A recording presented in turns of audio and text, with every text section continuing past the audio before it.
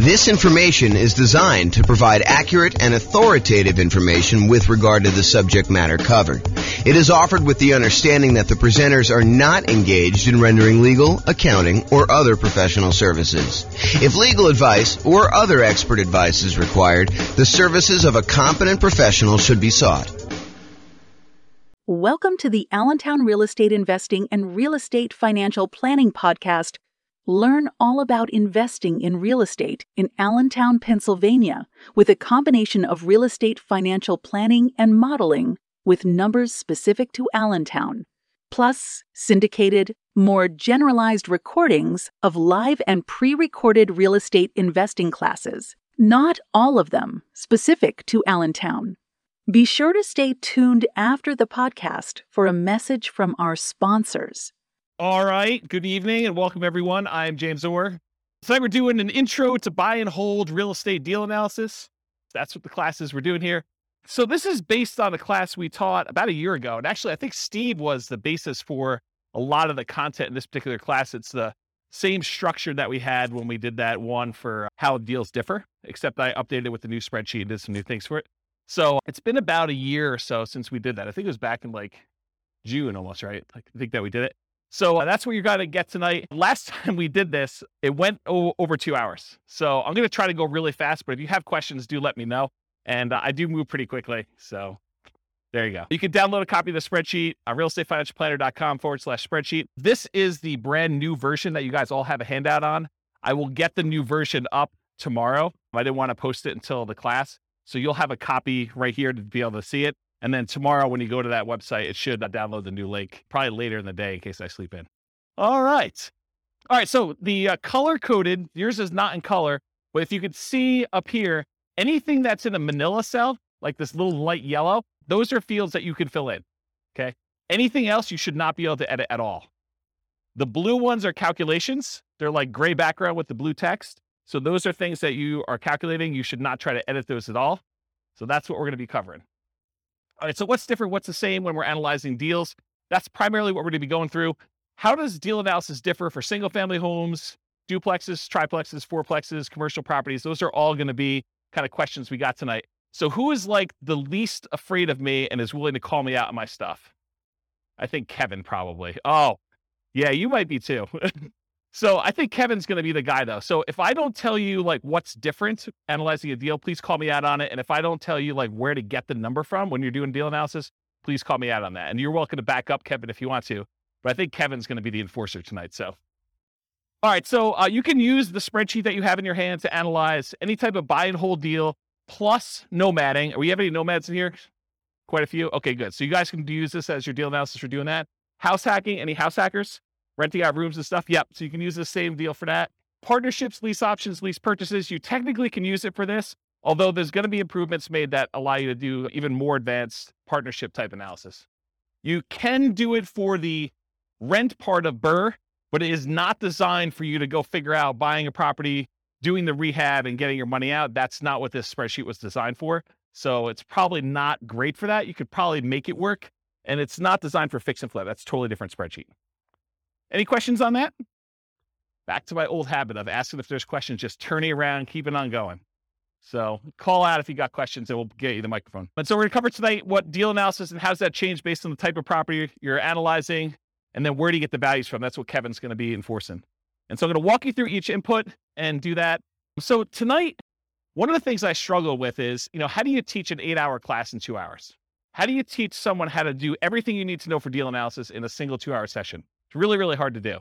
So what I decided to do is help you with just straight up how the spreadsheet works, what you're going to enter, where you get the numbers from. But what I didn't decide to go into, which we have a 2-hour class on by itself, is what makes a deal for you. So that's more like establishing your buying criteria. Like, how do you determine when you put the numbers in there, should I buy this or not? So there's a 2-hour class on that already. I'll probably reteach it at some point in the future. And then there's like 2-hour classes on like individual fields in the spreadsheet. There's a 2-hour class on how to get rent comps. There's a 2-hour class on insurance. There's, a 2-hour class on PMI. So there's no way I can teach you 2 hours of PMI, 2 hours of insurance, 2 hours of rent comps, 2 hours of, all these different things in one night. So tonight's going to be sort of like how to use a spreadsheet, how to do deal analysis, And then I'm going to ask you at the end to go do deal analysis for yourself. Go do 100 deal analysis examples so that you get good. And then you'll determine, hey, what is a deal in my marketplace for me? Like if I'm looking at 100 properties, what is it going to be that's going to be a good deal? And what's not going to be a good deal? Okay, so that's what's going on there. All right, so follow along in your spreadsheet. And my intention of giving you the big version of the spreadsheet, not just giving you a small one, is for you to take notes right on this. So go ahead and write notes. Anything that you think is important for you, go ahead and do that. The second handout you have is all of the overrides. You're not really going to do anything with this tonight. You might make one note or two, but it's really just for you to know that there's a reference for it. There's a whole separate tab, which I'll show you where it is. Okay. The primary thing you're going to take notes on is that big one. And if you need to turn the other sheet over on the back or make some notes, you can do that too. Okay. So let's go over like what you're looking at so you know what's happening with the spreadsheet. So section 1, everyone see it on theirs? Everyone know we're looking at that big sheet? Section 1's all your inputs. And my intention of making this spreadsheet the way it is simplify the number of inputs you need and don't clutter the spreadsheet with a whole bunch of extraneous data that you don't need, right? You guys may have seen other spreadsheets, used other spreadsheets, and you may have been like, what number do I look at to determine if this is a deal? Or like, why are all these extra numbers here? Do I ever use those? And until you've used it 100 times and realize, hey, look, I'm only looking at a few numbers on here. It's all extraneous. So what I did is I said, if they're all extraneous, why do we even put them on there? Why don't we just hide them onto like another page of the spreadsheet? And so that's what the intention was. So all of the stuff that's going to be on here tonight is going to be really simplified right here. And then all the stuff you need to make decisions is over here on the right. And if you need to drill down, you have the ability to do that in the other tab, but you don't have to. Does that make sense? Does anyone use the new spreadsheet a bit?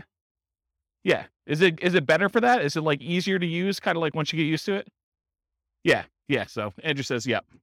Okay, so inputs, number 1, that whole section is going to be your inputs. Number 2, that big green button on there, it's not green on your sheet, it's black and white, but the big green button, that's if you take your deal. Once you've got to analyze, if you want to export it right to Real Estate Financial Planner in order to do additional portfolio analysis type stuff on there, it's a one-click export. I got tired of copying stuff from my spreadsheet to the Real Estate Financial Planner software, so I fixed it. I wrote the spreadsheet so that all of the fields line up with a Real Estate Financial Planner. And you can just do one button, it clicks over and copies it to your own account. Okay? The number 3 part is like the professional information of whoever gave you the spreadsheet. I'm going to be licensing out the spreadsheet to other real estate agents and lenders and people in other markets, and they'll be able to put their own information in there for a fee. So right now it's got my contact information on there.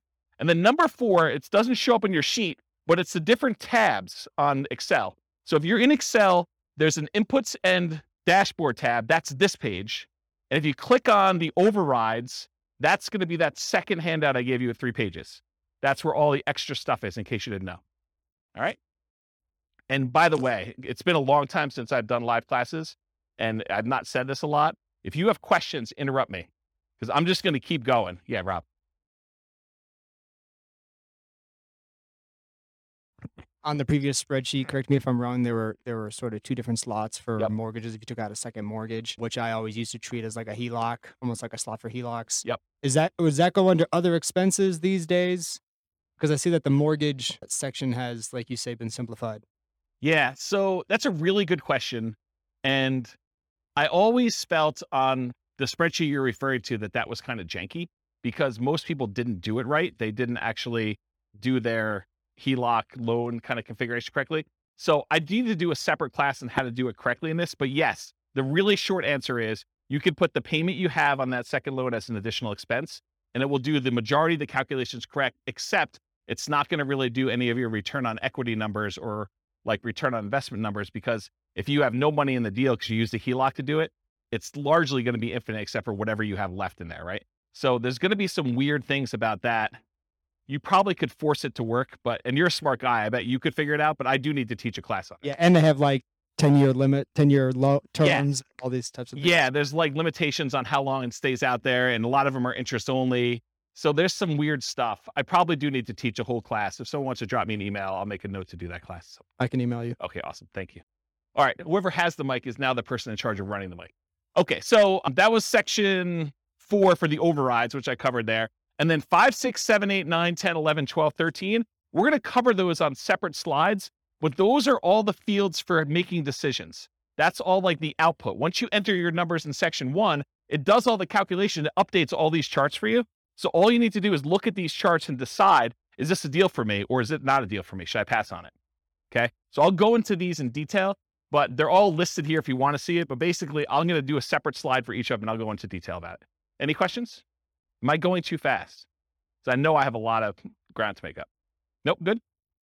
You can. I'd just leave it on if I were you. Just don't be whispering crazy things on there, lest you hear it forever on the microphone. Yeah, exactly. Okay. So the question we get a lot is, hey, the spreadsheet is locked. Can you unlock it for me? The answer is no. Okay. Everything that you need to do is unlocked. All of the fields you need to edit are Manila. If it's not Manila, you don't need to edit it. It's like a calculation. So you do not need to do anything. All the functionality you need is already there. Okay. Anything you should be able to value for is Manila background. I said that. Anything else locked down so you don't edit something accidentally. You cannot sell this spreadsheet to other people. I need to say that because someone tried to. You can't brand the spreadsheet to your business. You can't just stick your logo on there and use it. I may offer that in the future. If you want to share it, go ahead and send someone a link. Send them to the link to realestatefinancialplanner.com/spreadsheet. It's free. Okay. And if you are an Excel expert, if you're like, look, James, I really need to make an advanced modification to this. I'm an expert in Excel. I know what I'm doing. I'm not going to screw it up. If that's the case, then the protection that Excel puts on there is like a childproof lock. If you're an expert, you should know how to overcome it. And if you don't know how to overcome it, then you shouldn't be messing with the spreadsheet. Right? Andrew's laughing because he knows. Yes. So the question was, I'll repeat it for the microphone. So the question is, this is really for buy and hold. Is there a separate spreadsheet for fix and flips and for BRRRR? I don't think I've released one in a very long time because I have not been focused on fix and flip for a very long time, but I'm probably due to make one. And so I'll go ahead and, if you want to send me an email, I'll go ahead and put it on my list to make a fix and flip spreadsheet. The challenge with fix and flip spreadsheets for a lot of folks is there's really like 3 major ways that people analyze fix and flips, and they're all slightly different. And so I need to be able to make the spreadsheet in a way that you can do all 3. So I'll have to think about exactly how I would structure that. Because I used to, a very long period of time ago, I used to cater to fix and flip people. That was like my niche. And my clients, like I'd like really high-end clients that were buying a whole bunch of fix and flip stuff. And they would all analyze deals slightly differently. And there were like 3 major schools of thought on how they do that. So I'll have to think about how I do it. If anyone has my old client book, I talk about the 3 different ways in the back of that book, if you've ever read that section. Okay. Does that answer your question? Awesome. Thanks. Okay, cool. So if you want to edit it, you need to know how to like do the childproof doorknob. If you don't know, don't be messing around with it. Don't ask me for the password. I'm not going to give it to you. Okay. Optional overrides. So this whole handout you have here, this is an example of all the overrides. This is the section I'm talking about. And really what it is, you click on that overrides tab and you can override anything. So if you've used previous spreadsheets before that had overrides for rent or overrides for sale price or overrides for maintenance or something like that, a lot of the people have been here, have used a spreadsheet before that had some overrides for that. Long gone are the days where you could only override 3 things. You should be able to override everything. And so that is now the case. All these Manila fields are able to edit anything you want for any calculation, and some of the calculations in 2 ways, like before the calculation gets made, or you want to override the results after the calculation is made, you could override that too. The thinking behind this is, and it probably works right now, I just haven't taught the class and haven't made sure, but the thinking eventually will be, this is not only the spreadsheet you will use to analyze deals, it is the spreadsheet you can then use to calculate and keep track of your deal over time. So instead of being able to say, hey, appreciation is going to be 3% a year, or whatever the number is, you'll be able to go back and say, appreciation year 1 was this actual number. Appreciation year 2 was this actual number. My cash flow in this year was this actual number. And then it will update all of the return on investments, return on equity calculations using your real numbers in the spreadsheet. So that was the thinking behind building it this way. So that's what's coming. It probably works right now as it is, but I will be creating additional tools to make it easier to do that and some kind of like additional reporting. Okay. Any questions on that? Okay. So you can override a large number of inputs. You could see intermediate calculations and you could see advanced calculations all on that thing. And if you want to look at what is available, go through and look at those if you want to. Okay. That's what the overrides is. All right. Mess it up. Inevitably, you're going to do some type of calculation. You're going to mess something up. You're going to have a number in there. You'll be like, why are my numbers so weird? Something is off. Download a copy of the spreadsheet and never use the one you download. Make a copy of that every single time so that if you ever need to go back to the original somehow, you can go back to the original. You can also use Control-Z in order to undo what you just did in Excel, or you can do the undo feature in Excel itself. So if you mess up something, Go restart and enter your numbers again from the beginning. If you're going to do another deal analysis, don't always use the one you did in case you made modifications on the overrides tab and you forgot you did that. Start fresh. Okay? And then save your spreadsheet often. All right, good. All right, so now I'm going to walk through all the inputs for you. So there's like categories. There's the purchase inputs. That's that little heading right there. There's the mortgage inputs. There's the income inputs, the annual expenses, and depreciation. I'm starting with purchase inputs. I'm going to go through them one by one, and Kevin's going to call me out if I don't talk about what's different when you're analyzing different types of deals or where to get the number from if you don't know when you're doing deal analysis. Okay? We're in agreement, Kevin? All right, awesome. Give him the mic. You just say, hey, you missed something. I'll do it. Doesn't really, he's not going to tell me what it is. Well, maybe he is.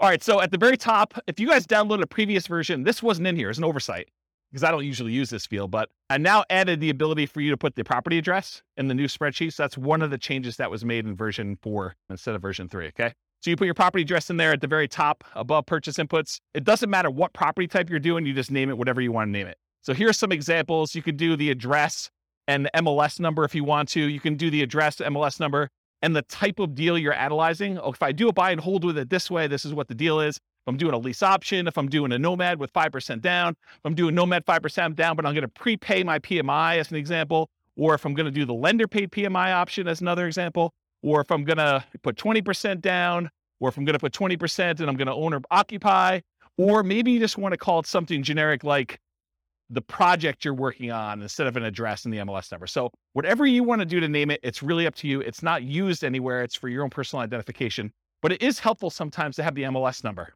That's one piece of advice I'll give you. Okay. Any questions? Awesome. I'm having like a weird deja vu moment now. So if I start saying some odd stuff, that's what's going on.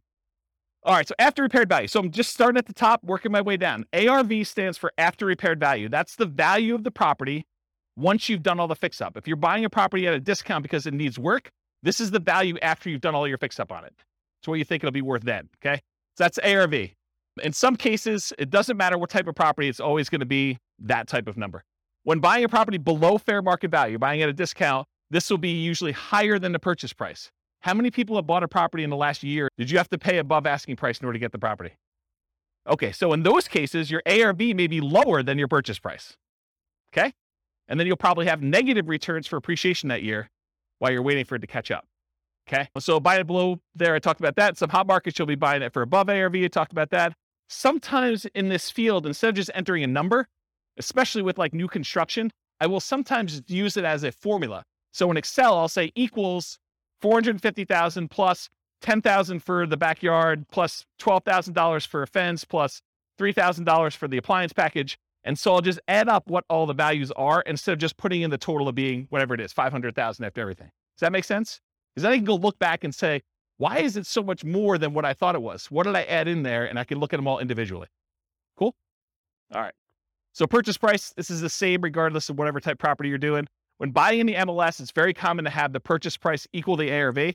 That is probably the most common situation. However, in our market right now, it's crazy. But, markets go in cycles. And, next year, 5 years from now, we may be able to buy properties at a discount. We may be, a little bit overpriced, and then people are doing stuff and you come in under asking price in order to get your offer accepted. Who knows, right? Everything changes. So right now, though, it's pretty common to be above, but it's pretty typical over a very long period of time for them to be equal. Sometimes I'll even put in as a default that these fields equal each other. So I only have to edit one and it will just automatically update it for me. And that saves me a little bit of time, very little time, but it does save a little bit of time. If you're a real estate broker, any real estate agents in the room besides Steve? So if you are too? Okay, great. So if you're doing real estate and you're buying it and your real estate license, you can actually put in your purchase price, you can do, if you're taking your commission as a discount, you can do 0.97 times whatever the price was in order to do that calculation. So you can actually do the calculation in there in order to figure it out for yourself instead of having to do that. But all real estate agents can multiply by 3%. It's like a God-given gift for a real estate agent to know how to do that. All right. Any questions on that? Sweet. Seller concessions. So a seller concession is when a seller gives you money to help cover some of your closing costs to buy the house. To be 100% clear, you cannot have a seller give you any of your down payment. You always need your down payment, but seller concessions can cover closing costs. They can cover things like buying down the interest rate on your loan. They can cover some prepaids. but they can't actually give you part of your down payment. So if you need 5% down or you need 10% down, you always need that amount. You can't use seller concessions to overcome that. All right, so seller concessions, that's that field right there. You enter in the dollar amount you've negotiated with the seller. You do this at the time of contract. So when you're negotiating the deal, you do it then. You don't usually do it afterward because you don't usually negotiate afterward, with the exception of if you're negotiating as part of an inspection or a appraisal. Sometimes you can negotiate and get the seller to give you seller concessions instead of adjusting the price. You put in the dollar amounts that you negotiated, and then we put in the percent. Why do we put in the percent? Why do we calculate the percent? You'll notice some of these, I do a calculation for percent. A lot of them I don't care. Why is percent important here? Because loans limit how much you can get in seller concessions. They may say you can only have a maximum of 2% in seller concessions on a certain loan type. And so I want to show you what that value is so that you can see if you're over it. You talk to your lender to find out where you get that information from. Often you'd raise your offer price to include seller concessions to rules and some closing costs for the loan. And the reason you might do this is because it can improve your cash-on-cash return on investment. But the idea is, let's say you're trying to buy a $400,000 property. You could go to the seller and say, look, Mr. Seller, I know you've got this property listed for $400,000. I will offer you $405,000, but I need $5,000 back to cover some of my closing costs. So you're voluntarily paying them $405,000, $5,000 above their asking price, but you're asking for that back. So they're netting $400,000, the same amount they originally had on there. Does that make sense? Okay. So you would do that to improve your cash-on-cash return on investment. When you do your deal analysis, do it both ways and see what I mean. Go ahead and do it where you pay $400,000 and that you've got to come out of pocket for $5,000 for your own closing costs, or do it where you offer them $405,000 and you actually have $5,000 in seller concessions, and see how that impacts your returns. See for yourself. Okay. The property must still appraise. You can't say, hey, listen, I'll give you $405,000 and the property's only going to appraise for $400,000, because it doesn't matter. The seller's going to come back to you and say, look, didn't appraise. We were going to try to get you $5,000 in seller concessions. It's not going to go through. We're going to take some of those back. And maybe all of it, maybe more than all of it if it doesn't appraise for $400,000, or it may be a partial amount. They may only say, look, it only appraised for $402,000. So I'll give you $2,000 in seller concessions. We'll adjust the price down to $402,000. Okay. This is all part of your negotiation. If you're buying all cash, seller concessions don't matter. Don't bother putting them in there. Don't bother negotiating if you're going to pay cash for a property. Doesn't make any sense. And at least in Colorado, and this may vary in other markets, but at least in Colorado, if you don't use your seller concessions, if you ask for $5,000 and between all of your prepaids and your buying down your interest rate and everything else, if you don't use the full $5,000, the seller gets the difference. So if you don't use it all, you lose it. Not the whole thing. You lose the difference, whatever you're short.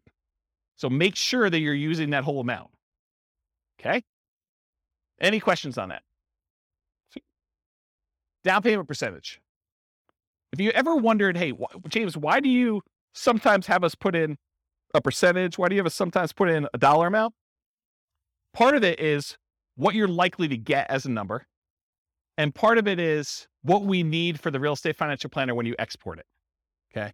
So for example, down payment, you're going to get a loan based on down payment amount. So I said, look, you really should have a percentage here. You shouldn't have a dollar amount. Although you could argue, look, I got $100K, I'm putting $100K down. So it's really a dollar amount. Well, then you got to adjust this percentage until it calculates whatever $100K is for you, or whatever your total investment is for $100K. Okay. But in most cases, you're saying, look, I'm doing a 5% down loan. I'm going to put in 5%. It's going to calculate it for me and tell me how much I need. That's the majority of the times the way it works out for people. Okay.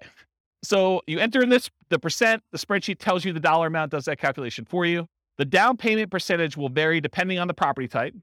If you go do certain types of properties, it's going to be a different down payment amount. And the loan. So call your lender to discuss the specific property and the specific loan programs you're doing if you're not already familiar. And then before you make an offer on a property, that's a really good time to double check. Because it sucks for you to go ahead and say, I think I know the loan I'm getting. You make an offer and you find out you can no longer get that loan, or loan programs have changed. You don't qualify for that loan, or something else weird has happened. So you want to double check as close to when you're making your offer as possible. See the financing classes. I mean, I can't teach 2 hours worth of financing in the middle of a deal analysis class, but there's like lots of financing stuff. Here's the really short version. Detached single family homes, like regular houses, owner occupant, if you're living in the property, there's a couple 0% down loan programs. USDA is one of them. It's for rural properties. VA is another one. It's for veterans. And then I heard a couple banks had some 0% down owner occupant programs. 3% down is a conventional loan program you can do. You can buy a house with 3% down conventional. 3.5% down is the FHA. 5% down is conventional, and you could do more than that. You could do 6%, you could do 7%, you could do 10%, you could do 15%, you could do 20%. Once you get above 20%, you no longer have private mortgage insurance. So that's kind of a key thing. Although I wouldn't be afraid of PMI in most cases. So typically 20% or more to avoid private mortgage insurance. If you're doing non-owner occupant, if you're buying this property as an investment, typically the lowest you can do for a down payment where you're not going to be living in the property is 15% down, and that will have PMI. Then usually you do 20% down to have no PMI as a non-owner occupant as an investor, and 25% is another common one where you get usually a pretty significant benefit in interest rate. Okay? Condos and townhomes, it's similar to detached single-family homes. If it's non-warrantable, it may be more. Duplexes, triplexes, and fourplexes, you could do owner-occupant with those. You have to move into one of the units, and you could do either the 0% down VA loan for that. So you can move into a duplex, triplex, or a fourplex if you live in one of the units, and you can do nothing down. That's the VA loan, the only one you can do for that. Or 3.5% down FHA. Okay, so that's the two most common ones for doing owner-occupant in the multifamilies. So if you're doing house hacking and you want to move into a duplex, triplex, or fourplex, if you could find one where the numbers make sense, then that's typically. And then for non-owner occupant, it's typically 25% down for this. Okay. 5 units, these are usually considered commercial properties. Owner occupant loans are usually not available. You can move into one of the units and get some type of owner occupant financing with there. So once you get the 5 units and above, that VA or FHA loan is usually not an option for you. Non-owner occupant, typically commercial financing with at least 20% down. It's often variable interest rates. So you're risking the interest rate market as it moves. Sometimes it'll be, fixed for 5 years and adjust, and fixed for another 5 years and adjust, and fixed for another 5 years and adjust. But it's variable in some form. It's not fixed for 30 years. And a lot of times they will have balloon payments, meaning that you may be making payments as if it's a 30-year amortizing loan, but you get a balloon at 15 years or 20 years where you have to pay the whole thing, the whole balance that remains at the 15-year point. And a lot of times the amortization periods are less than 30 years. The amortization period means over what period of time does a loan get paid off? So a lot of times when you do traditional financing, VA, FHA, conventional, it's usually a 30-year payoff period. These tend to be less than that, which means your payment's going to be significantly higher, which means the deal needs to be much better, or you need to put a lot more down in order to have a cash flow. Okay. Any questions on down payment? All right, there's a couple more slides on down payment. So down payment for nomads and house hackers. So for nomads and house hackers, we typically suggest you analyze the deal as if you were buying it with 20% down. Why? Why would I tell you, hey, look, I know you're doing 5% down or 3.5% down. Why would I tell you should analyze this as though you're putting 20% down? Anyone know? Yeah, so Steve just hit it on the head. So basically, you want to look at it, if I were buying this property as an investment, because it's going to be a property that you probably are converting to investment after some period of time. So we want to look at it and say, would I buy this as an investment property? And we do that by looking at 20% down. If I were going to do this with 20% down, does it make sense as an investment?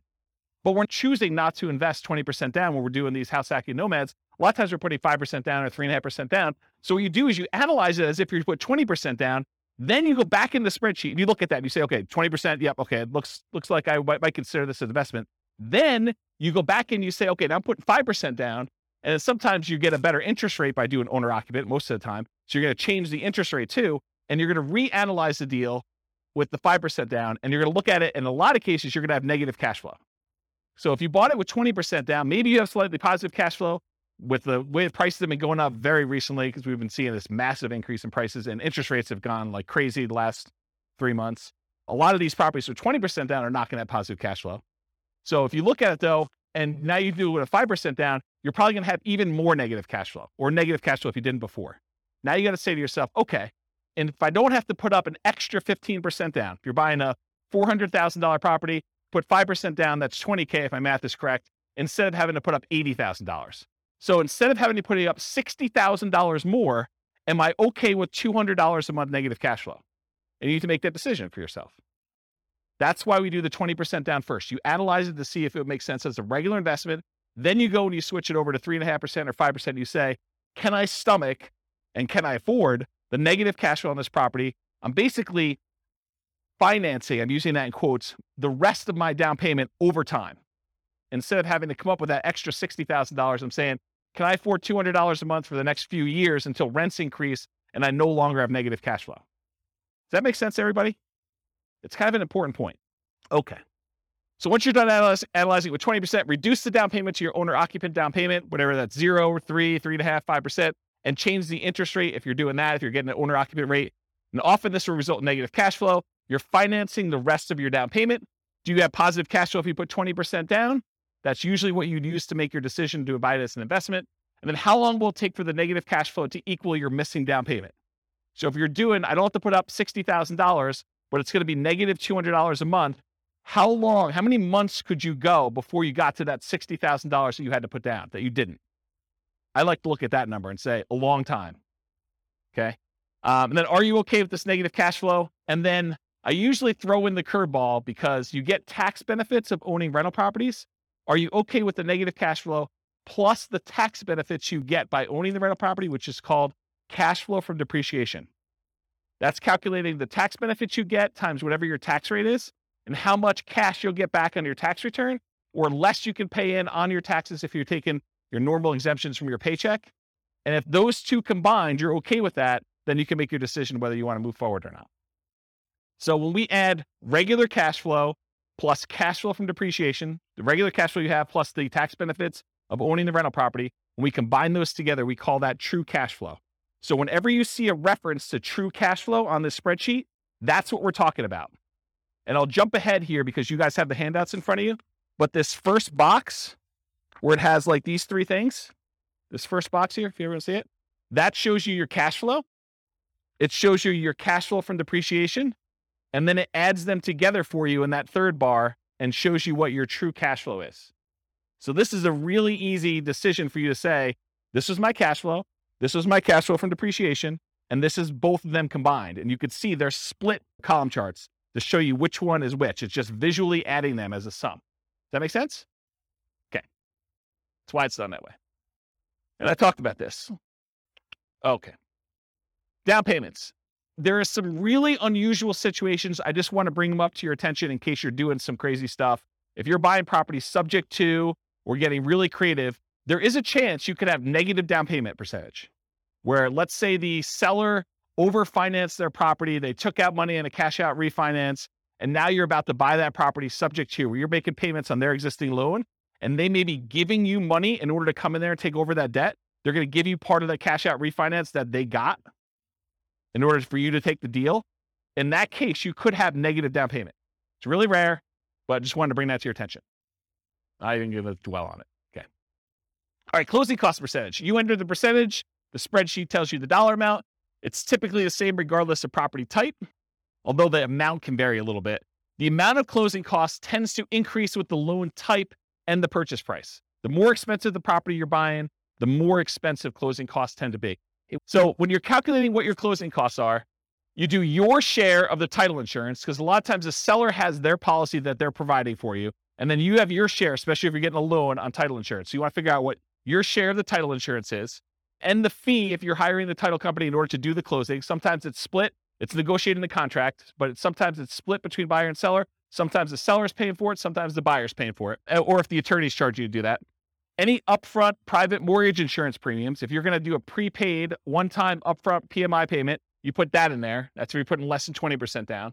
Or choosing a loan lender program that offers this as an option. You don't necessarily have to do that. Any points you're paying in order to get a better interest rate in a loan, you want to include that.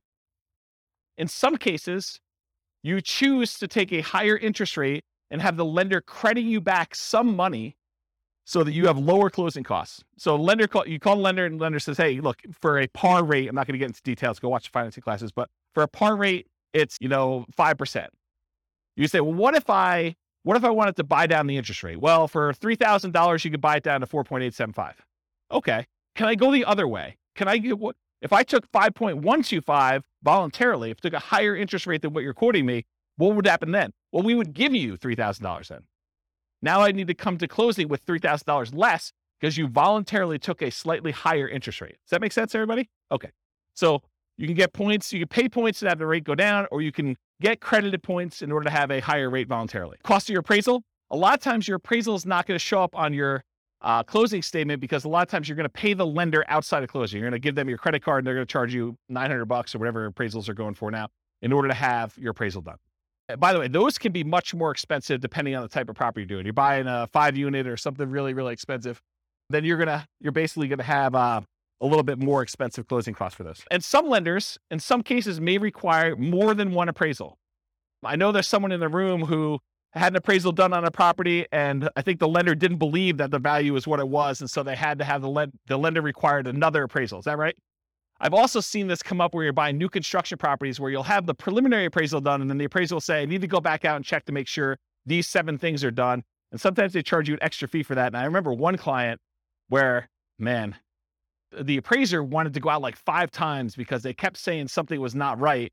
And it was pretty ugly. The appraisal on that property was like $2,000. It was something stupid. And it's a single family home. It was a condo, in fact. The cost of things like your property inspection, surveys, radon tests, pest control tests, and sewer scope, those are all things you'd want to include as part of your closing costs. You may not be paying them at closing, but you should realize that that is part of your calculation for what your return on investment is and what the expense of getting the deal is. If you decide not to include those, your numbers are going to be slightly off, right? And the less you put down, the more off it will be as a percentage. Because the less you have money in the deal, the more these small expenses matter. You buy the property for cash, not going to make that big of a deal. Missing $1,000 in there. If you're paying a wholesaler or wholesale fee or real estate agent a commission, that is not already included in the purchase price. This is when you're going to go buy a for sale by owner and you got to pay your real estate agent out of pocket. In those cases, you want to include that as a closing cost. In most cases, if you're buying a property from the MLS, at least right now, and this may change, by the way, but right now, if you're buying a property inside the MLS, a lot of times it's pre-negotiated the fee that is going to be paid to the buyer's agent, okay? And so you don't have to include that separately as a closing cost because it's already baked into the purchase price. But that may change. You heard it here first. You should not include the seller's share of closing costs in your closing cost numbers, or if your real estate agent is being paid by the seller from the seller's proceeds, which is how it typically is done for most MLS transactions, these are only your closing costs that we're talking about here. Now you know more about closing costs you ever wanted to know about this field, right? You were like, holy crap, did you doing all that stuff in there? Yeah. That's why there should be like a 2-hour class just on this one. Any questions? Is this helpful? Or should we stop and just do Q&A? Okay, good. At least one person likes it. Everyone else voted for Q&A. Just you, Ann. All right. Rent-ready costs. So rent-ready costs are all those expenses you have after you acquire a property that you need to do in order to get a property ready to rent. It's all the stuff the property needs.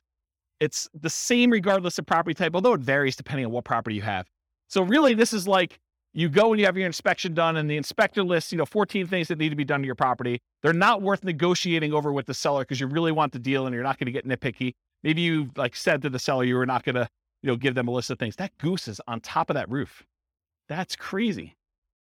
Yeah, this is literally squirrel going on right now for my ADD. There's geese on the roof for those that listen to the recording. Where was I? Rent-ready costs. Oh yeah, so basically you're thanks, Steve. You're buying a property, you basically negotiate with the seller that you're not going to get nitpicky about things. So when you get your inspection report back, there's 14 things that need to be repaired. So you need to do those things in order to have the property get ready for rent. You got to put that money somewhere. You put it in rent-ready costs. You say, look, I got to set aside $2,000 or whatever it is to do this. And I will tell you, if you're always putting zero in here, that's probably wrong because almost every property needs to be at least cleaned. Something needs to be done to that property. So unless you're putting $500 to $1,000 in here, it's probably incorrect. Yeah, at a minimum, you're changing the lock. So some people do their own block changing, but you got to put time in there and, buying the stuff. Yeah, you got to buy locks. Yeah, so there's something in there, right? You're doing that. Although I've seen this, it's scary. I've seen people not change locks on properties. Yeah, you have to call locksmith to get it done. Okay, so that's really what it is. If you have any imminent repairs or immediate things, you put it in there. Cost of materials and labors, others, and your own labor. So not just hiring someone, but your labor to do this. Any upgrades for new construction you're not rolling in. So if you're buying a new construction property and you can't roll in blinds or you're not going to roll in landscaping or backyard fence, this is where you put those numbers. Okay, I said it's highly unusual. An unusual situation. If you're being paid to purchase the property, you could include that fee in rent-ready costs. So if you're thinking about, the subject to example, you could put it in there as another way of doing it. Okay, now let me talk about this weird one. So imagine for a minute, you're analyzing a deal and you're buying a single family home and it's got a tenant in there. And the tenant is someone who's lived in the property for 15 years And the reason they've lived there for 15 years is because the previous landlord always had a soft spot in their heart and they never raised the rent in 15 years. So for a $500,000 house you're buying, you're paying you $600 a month in rent. Okay. And that's problematic, right? So what do you do with that? When you analyze a deal and you put in $600, it doesn't look like a deal. So we're typically not doing deal analysis where you put in $600 a month for rent because it looks like a non-deal. Instead, what we're going to do is we're going to put in what the fair market rent is that you could get if this property was not rented to the $600 a month person. Okay. Then what you're going to do is you're going to say, okay, there's 7 months left on their lease. So I have 7 months of this below market rent that I've got to stomach. So really, let's say rent is $2,000 a month. So really you're $1,400 a month shy for 7 more months before you can turn this property over and get market rent. So what you should do in rent ready costs is you should take $1,400, the amount that you're short, multiply by the number of months left in their lease, because you're not going to renew their lease at $600. They're going to move out at the end. And now you're going to rent the property for fair market value. So you do $1,400 times 7 months, and that gets put into your rent ready costs. Because what you're doing by doing this, you're saying, look, I'm not going to do this below market rent and see my cash on cash there. What I'm going to do is I'm going to say, I'm going to set aside this amount of money, $1,400 times 7 months, and I'm going to have that sitting in a separate account. I'm going to consider it part of my initial investment in order to acquire the property. It's a cost for me to get into this deal. It's a one-time expense that happens because the property is under rented. And you're going to use that because then that becomes part of your denominator when you calculate your return forever, because it was originally an expense that you had when you acquired the deal. Does everyone understand why I did it that way? Okay, so that's what I'm talking about here. Dealing with properties that are already rented. Figure out how much above or below fair market rent your rents are and use the difference for the duration of lease. Now, this can happen the other way too. You could find a property where it's being rented for above what you think you can get. They like hit a home run. Someone really wanted that property and they paid $300 more than that. So you could say, hey, look, I got this $300 premium on this property, and you can give yourself that as kind of like a reverse credit. Okay? All right. Any questions on rent ready costs? Sweet. All right. Total invested. So it sums up the amount for your seller concessions, the down payment, the closing costs, and the rent ready costs, and gives you a total amount invested. Some of those are negatives, right? Your seller concessions is a credit to you. So that's what total invested does. It's a calculation for you. You don't need to do it. All right, next section, mortgage. So this is where I am. Following along on the spreadsheet. Go ahead and make notes wherever you want to. I'm on the mortgage section. The mortgage amount is calculated. It's done automatically. It doesn't change based on the type of property. The mortgage amount is automatically calculated for you. It's based on the purchase price and the down payment. Easy. Mortgage interest rate. Where do we get this from? The lender. Do you go to a website and look it up? How many people go to a website to look up what their mortgage rate will be? Yeah, ballpark. That's the problem, though. It's like, what do? You're off by a quarter of a point or an eighth of a point. That's problematic, right? That can oftentimes make the difference whether you're buying it or not. In my opinion, you should call a lender and find out. And this changes daily, and that's the challenge. But, you get in a good relationship with a lender, say, look, I'm looking at some properties today. What are rates doing? And they'll give you your number based on your file that they've already looked at, and your credit score, and what you've got going on. So let's kind of give you a change. So easy enough, just email them, and they'll tell you what's going on there. It will vary depending on the type of property. If you're buying a five unit or more, if you're buying a duplex, you're buying a single family home or a condo that's not warrantable or something like that. Your credit score, so you need to call your lender and get qualified. The loan type, if you're doing FHA or VA or conventional or whatever it is, and whether you're an owner occupant or an investor. So whether you're going to live in the property or you're going to buy it and not move in, that can affect your rate. You can do this, but the spreadsheet's not well suited for modeling changes in variable rate loans. So you could go in there and say, I'm buying this property and it can become variable in year 4 and it could be within this range, and just rerun it a whole bunch of times and have it be formulaic, but I don't recommend it. If anything, go ahead and put in like your worst case to see how it would perform if you had to. Or better yet, don't get variable rate loans. That's probably the best answer. All right, so I think I talked about that. Any questions on mortgage interest rate? You haven't called me out at all. Am I doing that good, or are you just like sleeping? Okay, good. That's good enough. Loan term. So this is based on the loan you choose and can vary significantly. The overwhelming majority of the loans you're probably going to get if you're doing buy and holds with conventional financing, house hacking, or nomading is probably going to be a 30-year fixed rate loan. Okay, those are the loans we usually recommend. So in most cases, it's going to be 360 months for this field. If you're doing a 15-year loan, it's 180 months. You can use the formula here and say 12 times whatever number of years you're doing, but for most of you, it's going to be 360. You're just never going to adjust it. And it might be difficult to find 30-year financing for 5+ units, which we talked about before. but you're not going to be able to go ahead and get 30-year financing for buying like, a 12-unit apartment building. It's really, really hard to do. Any questions on this? All right, private mortgage insurance. There's a whole 2-hour class on this, so I'm going to give you the really short version. It's not usually used for 5+ units, any type of commercial buildings, because in those cases, you're usually putting at least 20% down. A lot of times even more than that. It's used when you put less than 20% down on a property. There's an entire class on it. Call your lender for your exact number. You can't go look online and say, what's my PMI going to be? Because it actually depends on how many people are on the loan, what your credit scores are, loan to value, type of property. There's a whole bunch of things that go into it, and which company they're using. Certain lenders are required to use one company or pick from 3, and other lenders may be using totally different ones. And so you're not, honestly, when you're shopping for a lender, one of the things you've got to include in that, especially if you're doing Nomad and you're only putting 5% down, is what the PMI is from that particular lender and how that works in your favor or against you. Okay. So enter in the percentage of the original loan balance for this, or guess and check until it matches the dollar amount. So this is one of those fields where I think you're probably going to get a dollar amount, but the real estate financial planner wants it as a percentage, because in case you change the number on the property and you make copies of it and you're buying it as a template in the future, there's reasons we use it as a percentage there. But a lot of times the lender's going to tell you your PMI payment is $114.86 a month. So what you'll want to do is you'll want to go ahead and adjust the percentage until it equals that, whatever I said, $114.86 a month. Okay, so you'll want to guess and check using this percent until you get there. I would, in a dream world, I would give you that number and you can put it as a dollar amount, because that's probably the way you do it. And as I say this, I think maybe I should change it. But the reason why it's done that way is when you copy this to the real estate financial planner account, you're saying, I want to buy this property every year or whenever I can for the next 5 or 10 years. We use it as a percentage of the value, because if you kept it as a dollar, it would always be low. So I don't know, to be determined. If you guys keep using it and you want to complain, go ahead and email me and maybe I'll change it. Any questions on PMI? Yeah. You said earlier you wouldn't be afraid of PMI. Can you just expand on that for me? Yeah, so that's great. So PMI is very similar to that discussion I had where I said, look, you're not putting 15% extra down, so you don't have to put up that $60,000 more. PMI is just another expense, so you don't have to put up that $60,000. So if the PMI is $100 a month and you're negative $100 a month in cash flow, now you say it's $200 because it actually includes it in the cash flow calculation for you already. PMI is just part of that expense of being able to not have to come up with an additional $60,000. So you look at your numbers and you say, is this still a good investment for me overall? And am I willing to pay the PMI or not?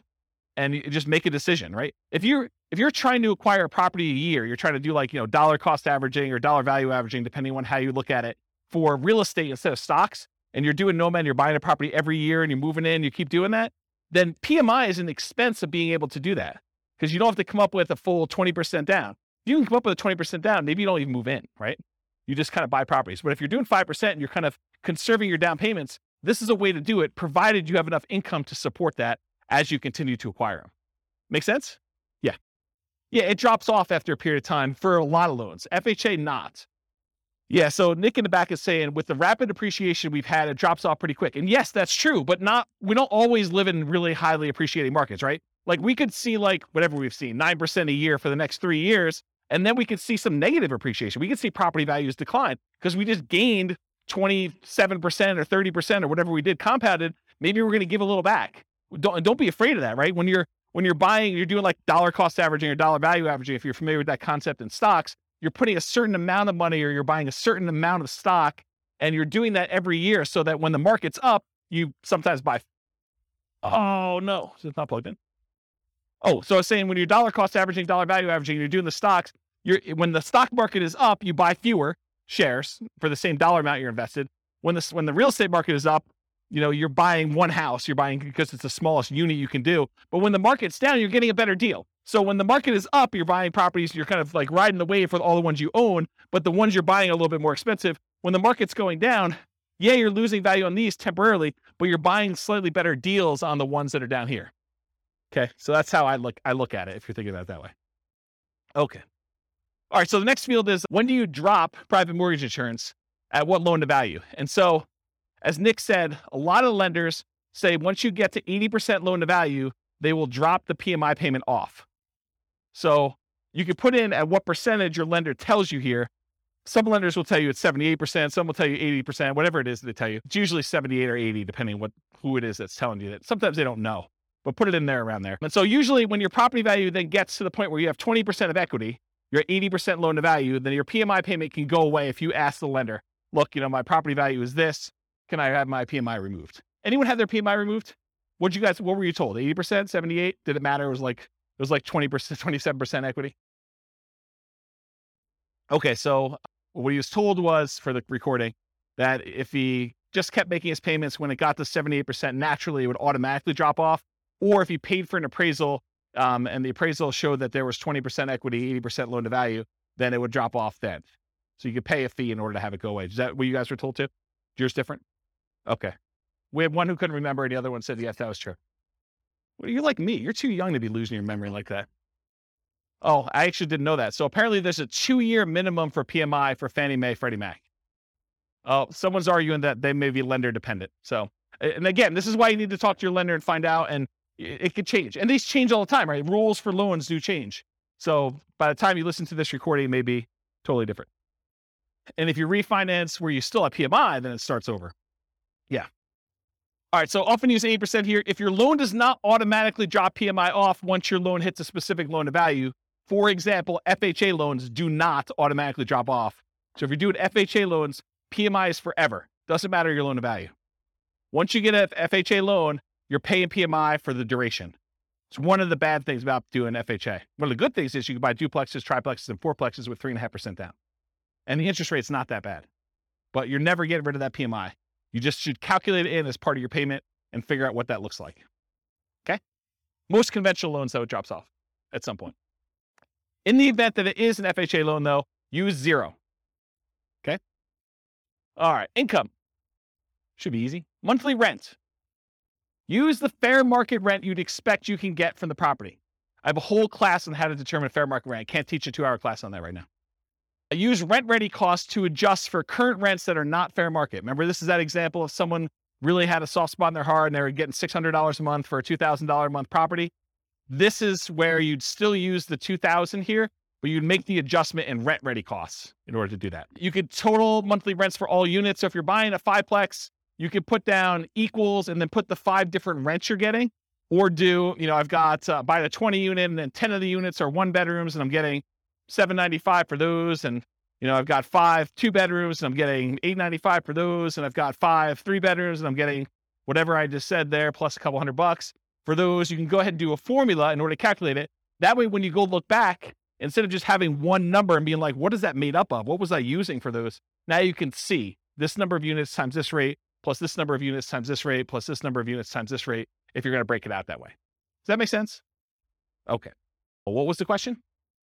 I don't want to use quotations to hold. Yeah.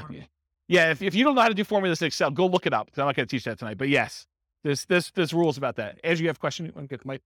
Yes. You're renovating a place and it's going to take a month or 2 to get it ready. Yeah. Does that mean the loss of rent, you should not be considered loss of rent, but also goes back into rent-ready costs? Yeah, so that's a weird one. It's like a personal preference in some ways. I think probably the best practice there is to put in your personal costs or holding costs for a month or 2 to do it, but not a loss of rent. That's how I would probably look at it. It feels like it's a decreased rent, similar to the fair market rent versus the other one. You still got fair market rent, you're just not earning it for a month or 2 because it's a discounted rent because you're renovating. Yeah. Maybe. I would personally, I just put in what my holding costs were as like a expense because your rent was 0. Right. So 0 minus whatever your expenses are is going to be what your holding costs are for that period. So when I said you were getting $600, that's the same calculation, right? Because I guess you had personal expenses. So I'm thinking about the graph about the return in dollars for year 1, because there you're assuming you do get the full rental minus the vacancy. So I was sort of saying, well, that's what you don't get. Yeah. Okay. That's interesting. I'm also deeply about when the start of year 1 is, whether it's the day after you purchase or when it's rent ready. And I think it needs to be the day after your purchase. I agree with that. I think it's the day you purchase in case you have a 6-month period. This is sort of like BRRRR, right? This is the problem with the BRRRR property. and why the spreadsheet was not specifically designed for that, because that's what it is. You're talking about a BRRRR property. We have 3 months of holding costs while you do rehab, and then you're going to refi or you're going to keep the property and do it that way. So yeah, I'd want to think about that a little more. My gut tells me you put your holding costs in there, but you're saying... My feeling is that we should start like year 1 on the day after purchase, and then anything that's inaccurate after that, whether it's fair market rent that's off because of the old lady thing, whether it's loss of rent for another reason or because it takes too long to spend the rent ready costs, it doesn't matter. Put that all in the investment on day 0. Yeah. Yeah, that's a good question. Good point. Yeah, see, actually, I'm glad you did. Glad you came here tonight. That's awesome. All right, so I talked about that total for all the units. Bill back for utilities and parts of HOA. So if you got a triplex and you have one central water line coming in, you're going to bill that back. Make sure you include that in here and stuff like that too. In our market, it's customary for the landlord to pay the HOA fee. That's customary in our marketplace. This may differ in other markets. In other markets, you may be able to pass that on. However, if part of the HOA is a utility or a benefit to the tenant, we may bill back. For example, garbage. In some of my neighborhoods, garbage is lumped in with the HOA. And so sometimes we'll break that out and say, hey, look, you have a garbage utilities fee. It's whatever it is, $25 a month. I have no idea what garbage is. $45 a month, whatever the number is. And so you can bill that back separately and pull it out of the HOA if you're thinking about it that way. In some HOAs, there's like basic cables included or non-potable water fee. And so you could break some of those out. It's going to be hard for you to break out everything for the HOA. But some of them, I think you could rationally make a good case for doing that. All right, any questions on monthly rent? Monthly rent for nomads typically assume, and this is incorrect. I'm going to tell you something that's wrong, so pay attention. So when we nomad, by definition, you're getting an owner-occupant loan. You have to move into the property. You have to live there for a year. That's a rule of nomad. You will commit loan fraud if you don't. Okay, so don't do that. So how do we analyze a nomad deal if we're really renting in year 2? We pretend year 2 is year 1. So we pretend we bought a property and that we're renting it in year 1 when we know we're not. And we run the numbers as if. It's going to be off a little bit, but that's how we do it. Because otherwise it gets really wacky. And all of these charts on here are all year 1. And so if you have 0 for rent in year 1, it's going to look really weird. Okay, so we're going to pretend year 2 is year 1 and just pretend that you're renting it right away, which you're not. Unless you're buying a duplex, triplex, or a fourplex, in which case you're getting some rent. It's just below market for that first year. Okay, so most folks will use what they can get in rent today. In many markets, this will be slightly lower than what you may be able to get a year from now as rents sort of go up a little bit, especially if you start searching for your...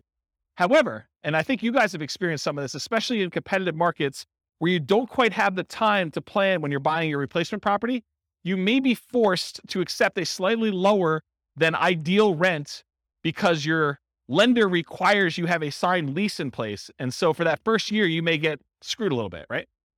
Right? You guys are smiling. You guys know about this? Yeah. So yeah, renting in January, like that's another bad example, but that's the idea. Sometimes on that first transition out, you're a little short. That's what you got to do. You got to suck it up. Would you rather not buy the property? It's almost like a cost of acquiring that property, your rent difference. In fact, you could argue you put it in your rent ready cost on the next deal. I'm short on the last property going out. The numbers still look amazing. Okay, so that's what I talked about there. Other income. This could be different for multifamily properties or single family homes, but typically what other income usually is, it's stuff like if you've got an on-site laundry facility, or you're kind of like providing internet and you're charging tenants an extra fee for access to internet, or you're renting out garage spaces or a storage closet or something like that, or covered parking. Those are examples of other income. Any questions on other income? All right, annual expenses. This is that next section there. So vacancy as a percentage. You enter in the percentage and the spreadsheet's going to tell you the dollar amount. Vacancy rates can vary between unit types. For example, vacancy may be lower on single family homes than 5 units or above, or 10 units or something like that. I'll typically recommend a vacancy rate of 3% if you are a superstar property management. If you are not a superstar property management, it's probably going to be higher. Unless you're under renting your property, and then it's going to be lower. Okay? So, and that's a really good point. So if you're really pushing rent, you may have a higher vacancy. If you're really under renting it, you may have lower vacancy. You're trying to find this kind of delicate balance between a reasonable amount of time to fill your properties at a reasonably good market rent. Make sense? Because rent's not an exact number. Traditionally, we'll see slightly lower vacancy rates for single-family homes, with it increasing with the number of units. Single-family homes are typically the lowest vacancy, then duplexes, triplexes, fourplexes, then large commercial residential type buildings. What you use will depend on your property management skills. Are you starting 60 to 90 days in advance to advertise the property, and the state of your real estate market? In a slower, softer real estate market, your vacancy is probably going to be higher. So you need to be more aggressive. You need to make sure your skills are on peaked out for doing that.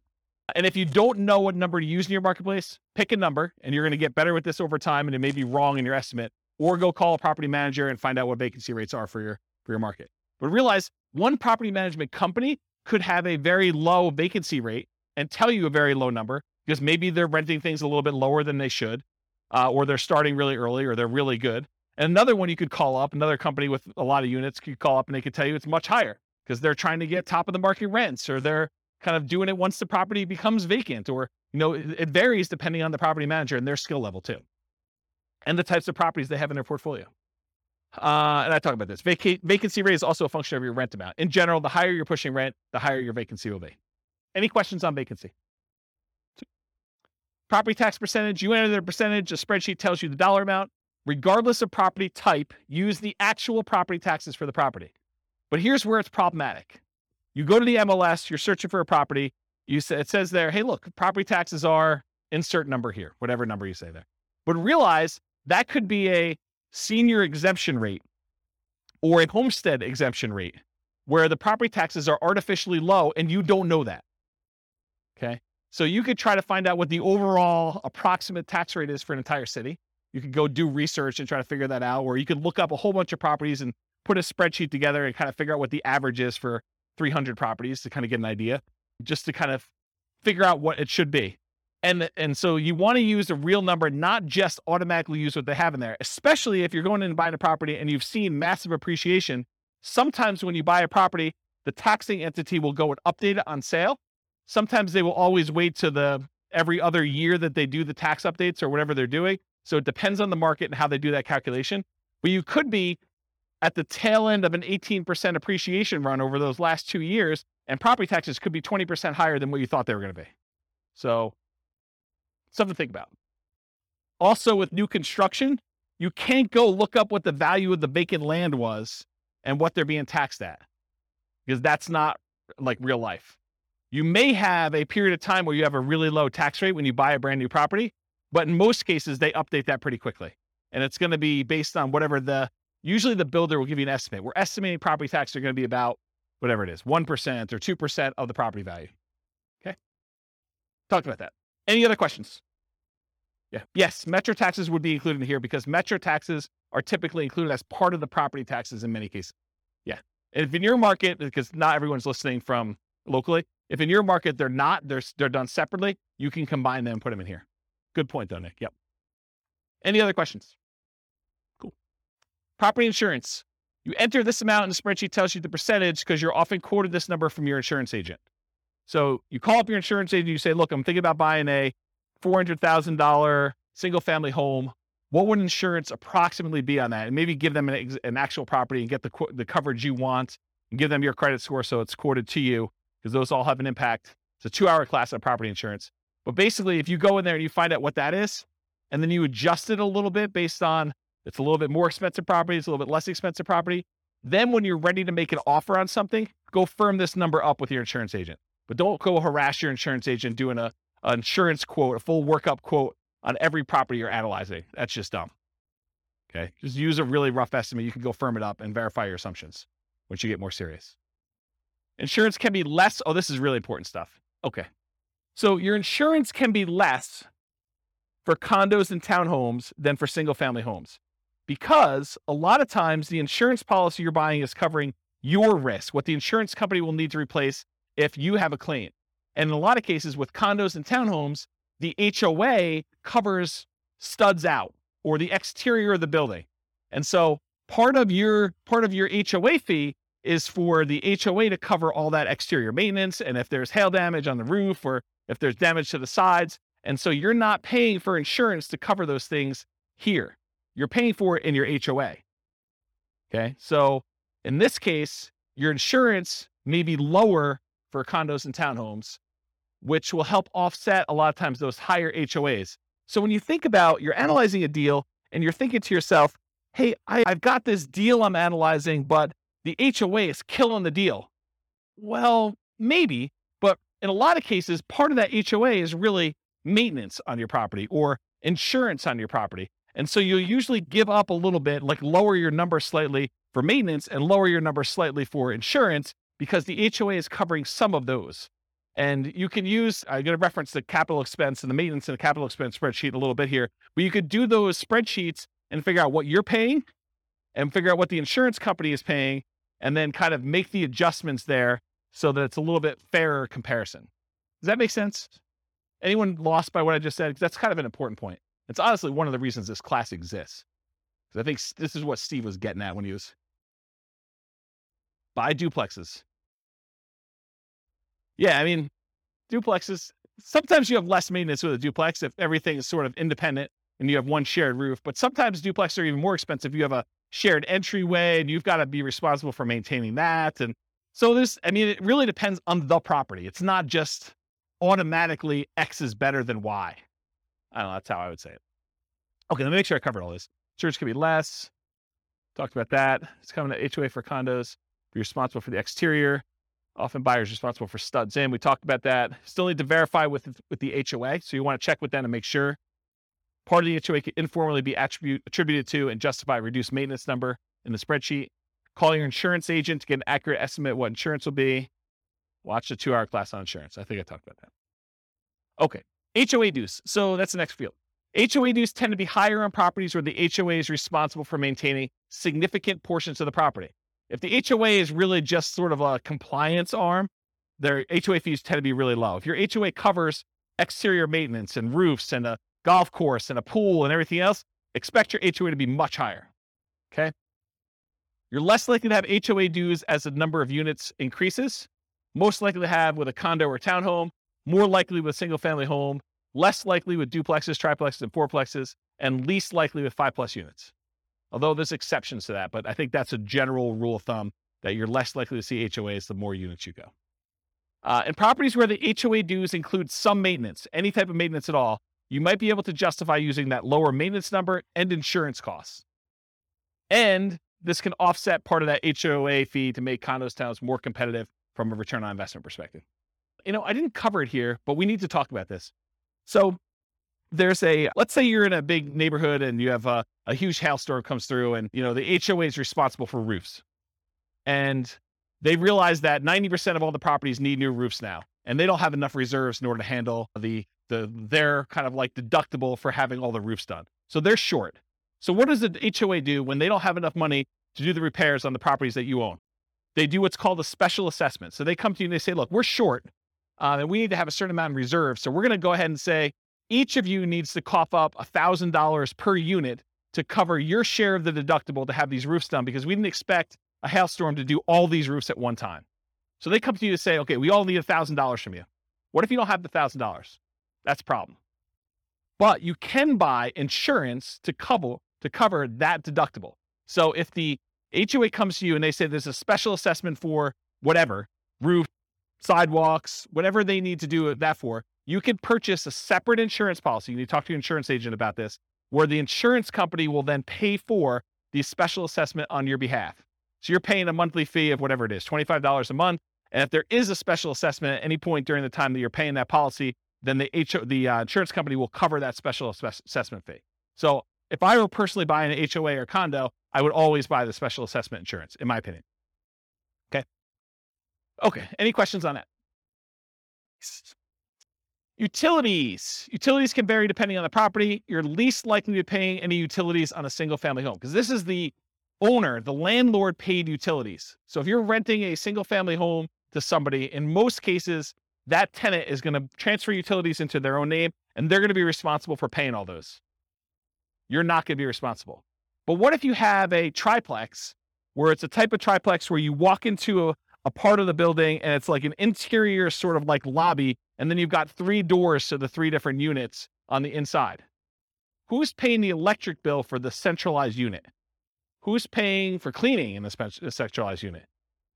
So those types of things, If you're paying some type of utility for the properties that's not in the tenant's name, then you need to put that in here. It can vary depending on property type. You're least likely to have that with the single family homes, as we discussed. You're less likely with condos and townhomes, and you're more likely with duplexes, triplexes, fourplexes, fiveplexes as the number of units and common areas and amenities increase. So just realize that your probability increase with the number of units. Typically, you'd get this information from the MLS, brokers, sellers, and leases. Did I hit where you get the numbers from for everything? Did I miss anything? Look down your sheet. Tell me if I missed anything, because I just want to make sure. Is there anything on there you're like, where do I get this number from? So I think Kevin's not way on top of this thing. Maybe I'm doing such a good job that I catch it on every one, but. He asked me about where you get the number from for appreciation.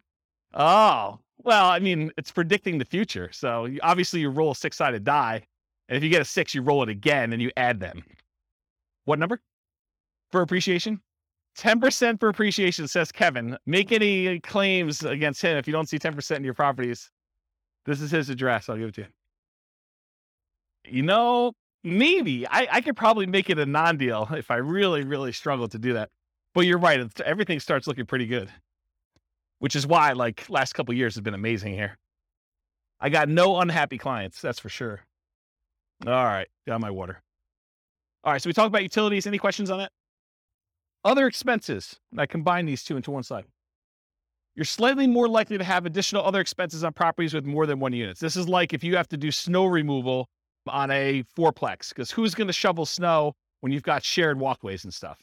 Or lawn care, or things like that. Most likely have 5+ units as the number of common areas and additional shared amenities increase.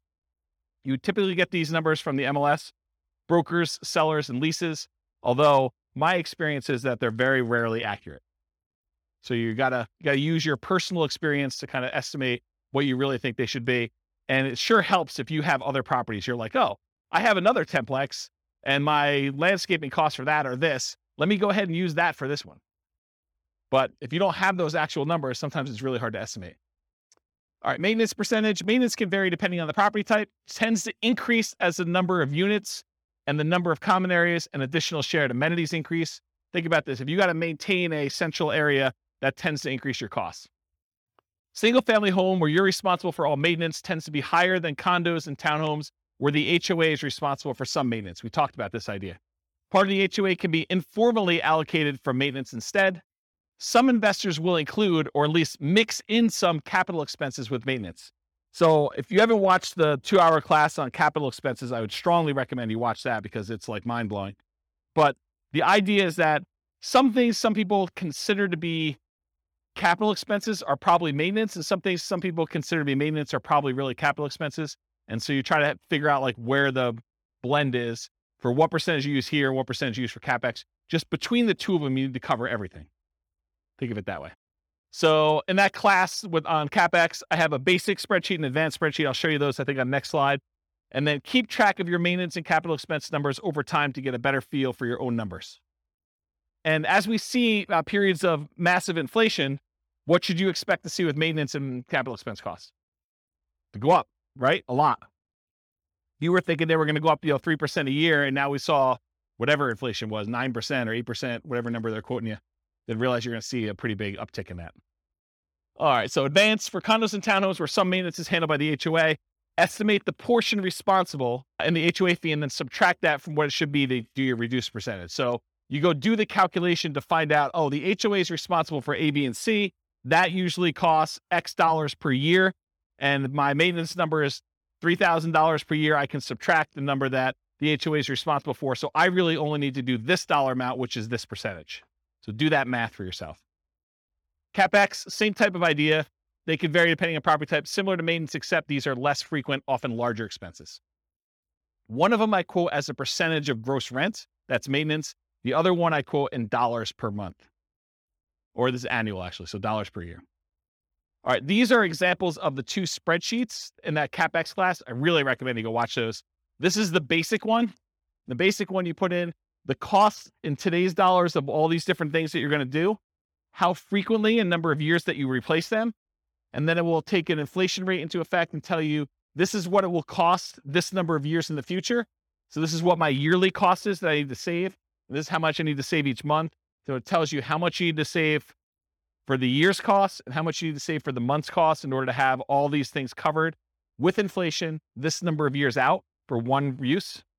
So that does the basic one. The advanced one is more complicated because it does the cost in today's dollars, the frequency, and then you can put in how old the thing is today. So you may only have, instead of 10 years for an air conditioner, you may be 5 years in. So you really only have 5 years to save up to replace an AC. So that'll take that into account, and it'll adjust all the different years for all the different units. And then it also takes into account if you're putting money aside, what you're earning on that money in some type of savings account, and if you're increasing the amount you're saving each year with inflation or some other number. So the advanced one does a whole bunch of calculations. It's almost like cash flow planning for CapEx, and it shows you your account balance over time and sees if you ever go below zero, and shows you when they all happen and how big order of magnitude they are, like how large the expenses are, and it sums up all of them in this bottom one. So the advanced one is for someone who's like, yeah, I really, really want to know and have understanding of CapEx. The basic one should get you close. Okay. Management does not tend to vary based on property type, although with some properties, especially larger multifamilies, you may be hit with your property manager minimums, which would make your percentage higher than you would have estimated. For example, if you're renting, you've got like a 20 unit and there's a whole bunch of like 1-bedroom units in there, like studio or efficiency apartments in there, and they're renting for $550 a month, and your property manager's minimum is $600 a month, you may be hitting the minimum with all those. So just realize that. You get this number from your property manager, and if your quoted property management fee is about 10%, you should probably expect it to be a little higher than that with all the extra fees they add on. So it's probably going to be 11 or 12. So if they tell you it's 10, it's probably going to be a little higher than 10. It's very rare, in my opinion and experience, that the property management number that they quote you is the actual expense you pay to them. Okay. Any questions on this? Yeah, Andrew. Are you counting like the first month's rent as part when that happens as part of that, or is that a separate? That's a really good question. So in this particular spreadsheet, I combine them all together. So you'll want to merge those into one. So if your property manager says it's a half month's rent every year for lease renewal or putting a new tenant in there, then you calculate out what the property management fee on all 12 months is, plus a half month's rent, and figure out what that would be as a percentage and do those. And then I'd probably bump it up for all the incidental expense in addition to that. So yeah, it's not intended to be broken out. In the other spreadsheets, some people will break out, property management, somewhat like steady state property management fee, and then they have like a lease renewal fee or a lease origination fee separately. I combine them into one rather than do two. Good question. Any other questions on this? All right, so this is the depreciation details on the bottom. So land value percentage. So what percentage of the property price was the value of the land when you bought it? If you're buying a condo or just a condo, usually they don't have any land value. If you're buying a townhome, a lot of times they will have land value. Talk to your CPA though about whether or not they're going to try to reduce your condo for like the shared land fee or something like that. Some of them like to do that. I actually don't know what the right way to do it is, but I think some of them will do like, it's a condo, I don't own any land, so my land value is zero. And some will say, well, you're built on something, and so we got to kind of attribute it to that land, and I'm not sure which way they do it. Anyone know like what their CPA does? Okay, yeah. No one knows. It's a mystery. So that's the land value percentage, because when you depreciate a property, what we're trying to figure out here, one of the reasons why we ask these questions, is we're trying to figure out what the depreciation benefit, what the tax benefit of owning a rental property is from the government. And then what we need to know to calculate that is how much of the purchase price was land, because you can't depreciate the land, you can only depreciate the building. So we need to know what percentage was land. Then we also need to know whether it's a commercial or residential property. And by commercial residential, I don't mean, 5 units and above. I mean whether people live there or not. So if you're doing an industrial building or, some type of like other commercial thing, which I can't think of right now, but something where people don't live in, that's commercial. And that's at a different time period. And then residential is 27 and a half years. And then lastly, I need to know what your effective income tax rate is to estimate what that cash flow from depreciation will be for you. I need to know what your tax rate is so that I can say, hey, look, you're going to be able to depreciate this amount of money, and at your tax rate, it's about this much per month for you. Okay? So what the land percentage is, then we're asking about property type, single family home, condos, townhomes, duplexes, triplexes, fourplexes, and 5+ units. We're typically using R, just residential. So you're doing an R or a C here. And if you put an R there, it's going to use 27.5 years. If you put a C, it's going to use 39 years. The overwhelming majority of you will not use 39 years. If you would put a C here, you would know. You would know. Okay? So use R unless you know otherwise. And then finally, your effective income tax rate, it's the same regardless of the property type. It's used to estimate that cash flow from depreciation benefit. We multiply the gross depreciation amount times your tax rate to estimate, it's only an estimate, how much your tax benefits would be in cash flow to you.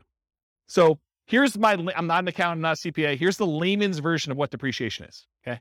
Let's say you make $100,000 a year between you and your spouse, and you own a property. And after you take out the value of the land, the building itself divided by 27 and a half years is $10,000, okay? So after you take out the value of the land, you take the value of the building, you divide by 27 and a half years, and that equals $10,000. That $10,000 is what I call gross depreciation. You're not going to hear your accountant or your CPA talk to you about calling it gross depreciation. That's like a real estate investor, James kind of term, okay? So gross depreciation is $10,000. So what it really means on your tax return, again, layman's, go talk to your CPA about actual details. Instead of having to pay taxes on $100,000 now you only have to pay taxes on $100,000 minus the $10,000 in depreciation. So you're really paying taxes on $90,000.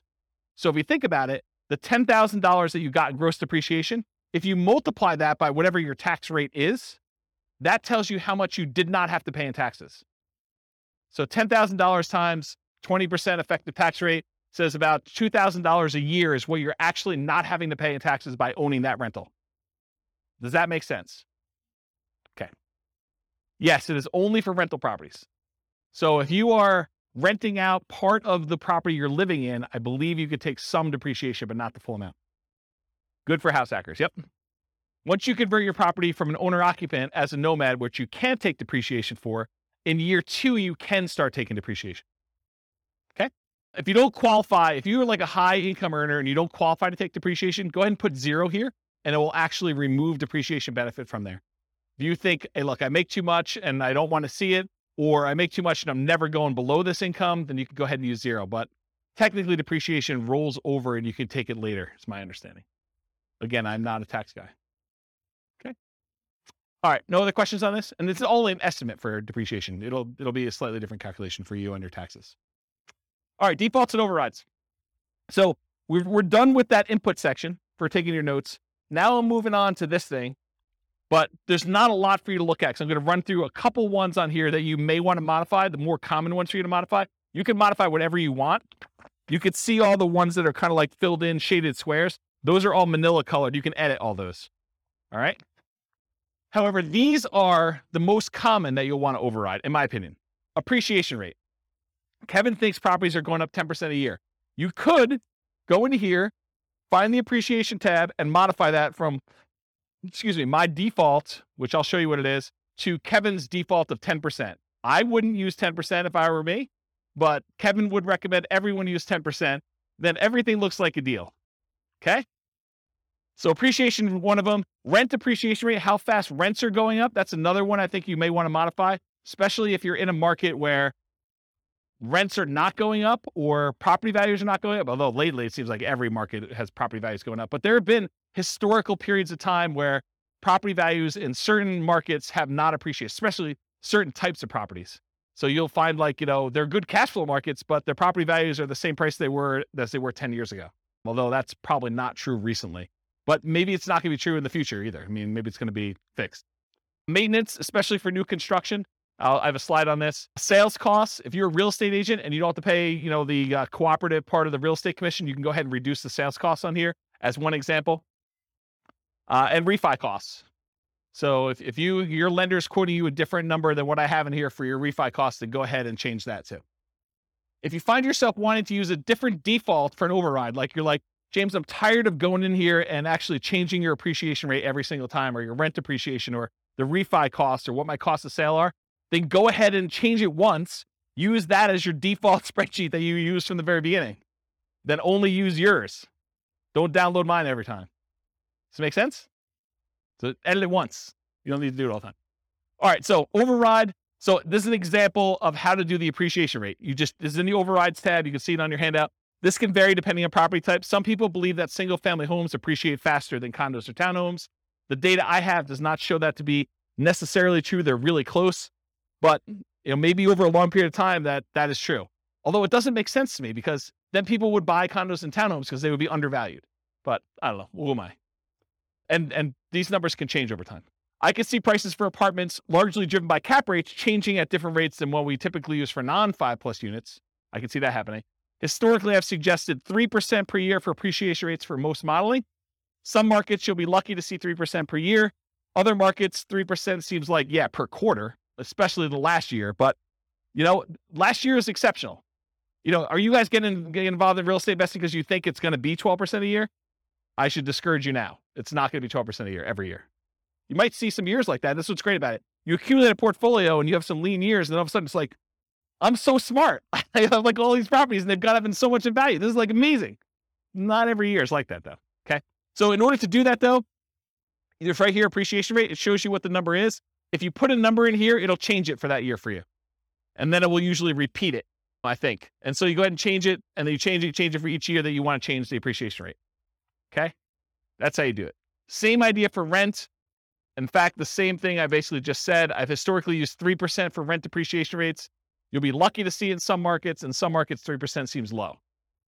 So you can go ahead and change the assumption though. Rent appreciation rate, it changes right here. You can't change it for year one because that's the number we're using from the homepage. So you put in the rent, it doesn't go up in year one. Right? It starts in year two that it went up that amount. So you go ahead and do the appreciation rate there. And then it shows you what the monthly rent is. You can even override individual rents if you want to. Like everything is overrideable. Overrideable. I think that's a word. Okay, so that's another one you'll do. Maintenance. So I'll talk about the maintenance one. So you can adjust maintenance. If you're going to buy a property and you know it needs a lot of work, you can crank up your maintenance for the first few years while you're doing all the work. But another case that we see a lot is new construction, where you're buying a property and you know that because you have a home warranty from the builder and everything's brand new, that you're probably not going to see pretty high maintenance for the first few years. So you could artificially lower your maintenance numbers. Historically, I used to teach you put 2% in for year one, 4% for year two, 6% for year three, 8% for year four, and then you go up to the 10% per year. And that only works in our marketplace with our rents and kind of like how things work out. If you don't feel that's conservative, don't use it. Use 10% from the very beginning. That's more conservative to do that, or whatever number you believe is true for you. So you can override that. I'll mention one thing too. So you could either do, I'm going to set aside this chunk of money in rent-ready costs to deal with a property that needs a lot of repairs, or you could say, I'm going to pay for these repairs out of cash flow and crank these numbers up until you think you'll be done, right? So you could say, I'm going to put aside $20,000 to do all these repairs on this property when I buy it in rent-ready costs, or, hey, I'm going to do whatever this number is till I get to zero cash flow, essentially, and for the first X number of years until I paid for it from cash flow. Okay.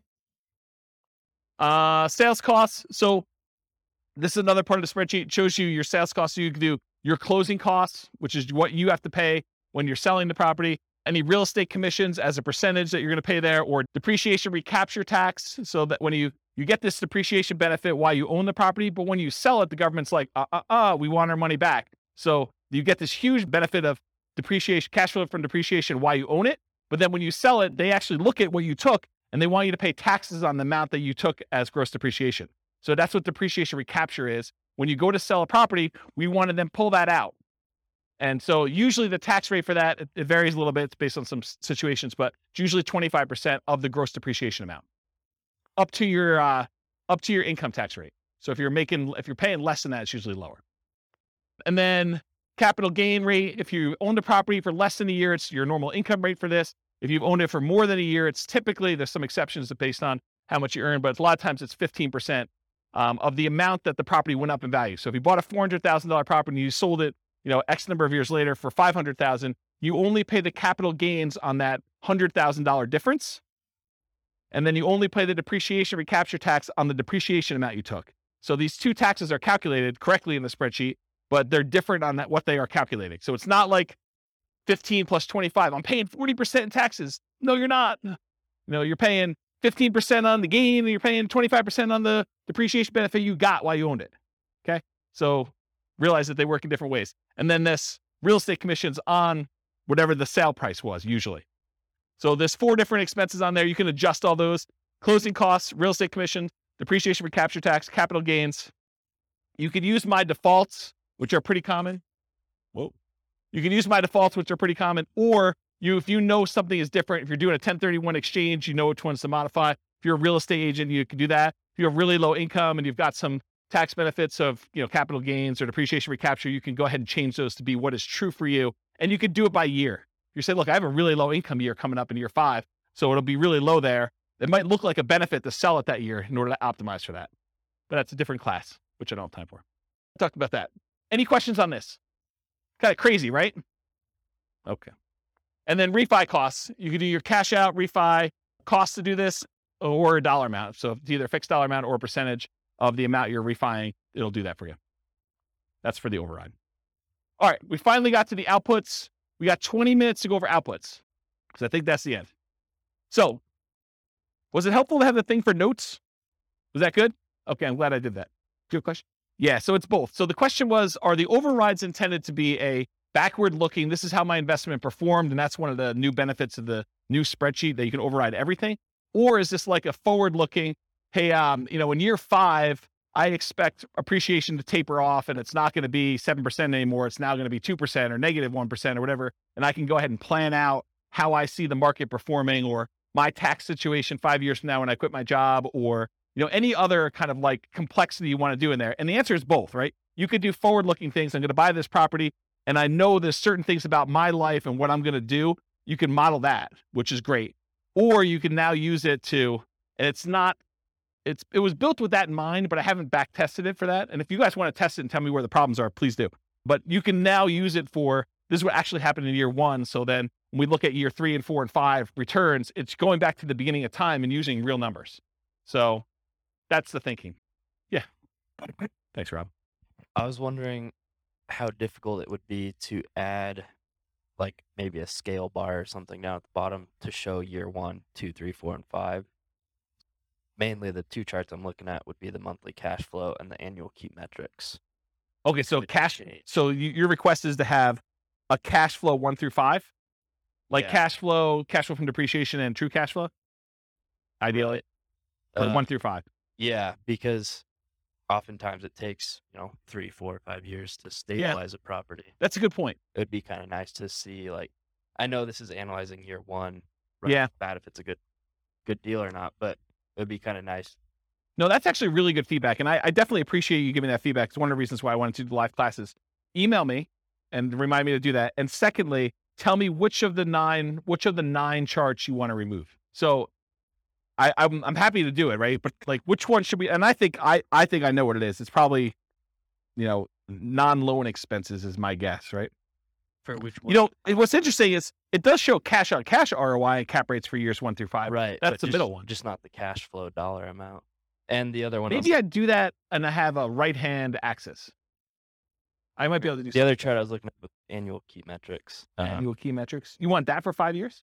You realize you can see all this stuff in your overrides, right? They're all there. Oh, that's right. Okay. So let me be clear about this. I'm not hiding anything from you. In fact, you can see more stuff than you've ever been able to see before because the overrides show all the intermediate calculations for everything. And they're all labeled. Where you're getting at is the real estate financial planner software that allows you to look at any property, any number for any individual property and your whole portfolio combined. That's why you can copy it to real estate financial planner and run everything. Okay. All right. If there really are changes though, let me know. Like drop me an email as to what you think I should do. Thank you. Okay. So this is where we're getting to. I got 15 minutes now. And I'm happy to stay a little late if you want to, but it's basically just one per one that I did, and I just zoomed it up to make it big. Okay. So this is this one. I'm going to go in this order. 1, 2, 3, 4, 5, 6, 7, 8, 9. Okay. So I'm going left to right across the top, then the middle, and then the bottom. So if you're following along, that's where I'm going in the spreadsheet. Number 1, monthly cash flow. This, in my opinion, is probably the number one thing people look at. They want to know how much cash flow they have. And in this particular case, the green thing is monthly cash flow. The yellow thing is cash flow from depreciation. And the 2 combined, summed up with the total at top, is what we call true cash flow, which is literally these 2 added together. I'm not trying to trick you.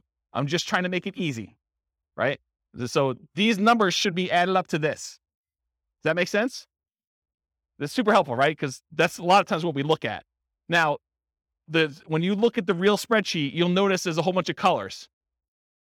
The 4 colors I always use this blue for appreciation. Okay. I always use this green for cash flow. I always use this yellow for cash flow from depreciation. And I always use red for debt paydown. Okay.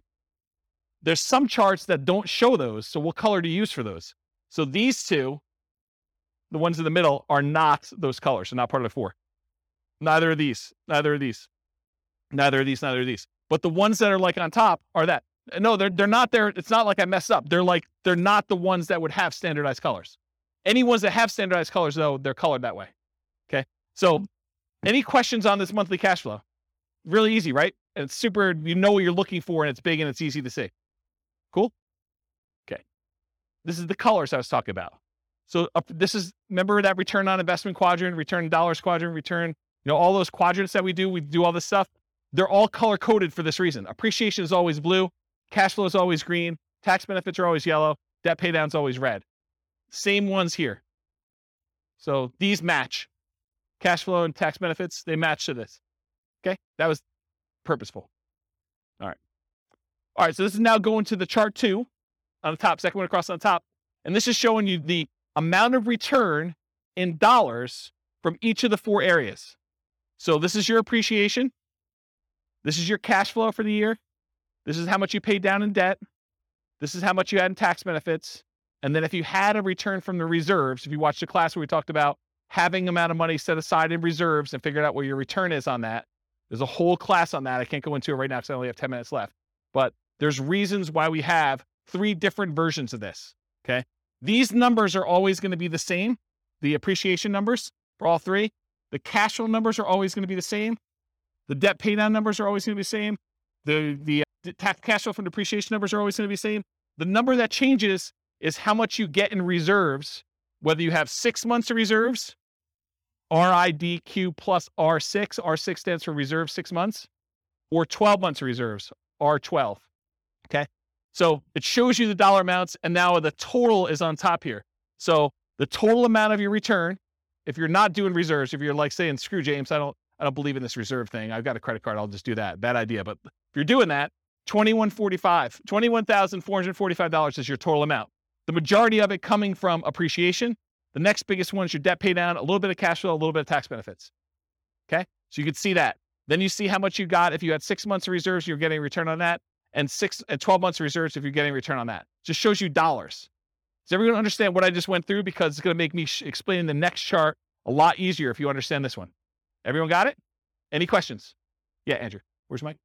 So with the appreciation here, I'm noticing that if you spend, $100,000 of rent-ready costs to do some renovation, and you increase the AIV by $100,000 as a result, you haven't really gained anything. You spent $100,000 to make $100,000. Yeah.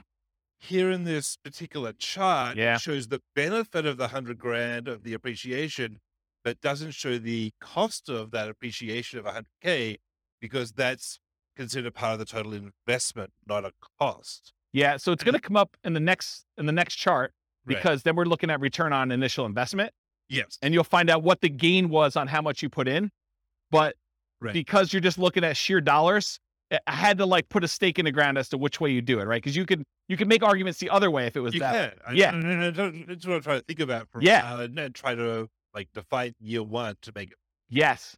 And this is why this is probably not a good BRRRR spreadsheet, right? Because that sort of is a BRRRR related thing, right? Putting money in and getting a return on that appreciation in year one, sort of thinking about it. And so I put the stake in the ground saying, this is the way I want to think about it, because in most cases, you're just looking at the sheer dollar amount that it appreciated rather than a BRRRR kind of forced appreciation number. Right. And I mean, the return, if you sell that chart, has it all because it has the invested money baked in. So that's all good. But it's here it feels like it's correct, but needs to be interpreted with the knowledge that it has that.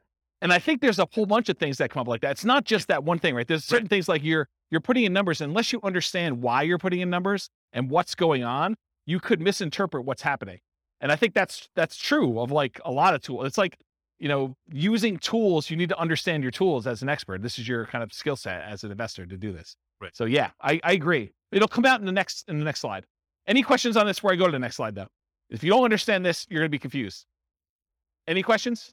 This is what this is. This is like if you're getting a return on your reserves. So you put 6 months in reserves in some type of low bearing account. And this one you put in 12 months reserves, but you're willing to be a little bit more risky with it and get a higher return on it. Okay. All right. Next slide. This is the same chart presented a slightly different way, but now we're not talking about dollars. We're talking about how much you earned in dollars divided by how much you invested in order to get that return. So now we're saying you didn't have $13,200 in return. You now had 11.49%. That's that 13,200 divided by whatever you invested in order to get the deal.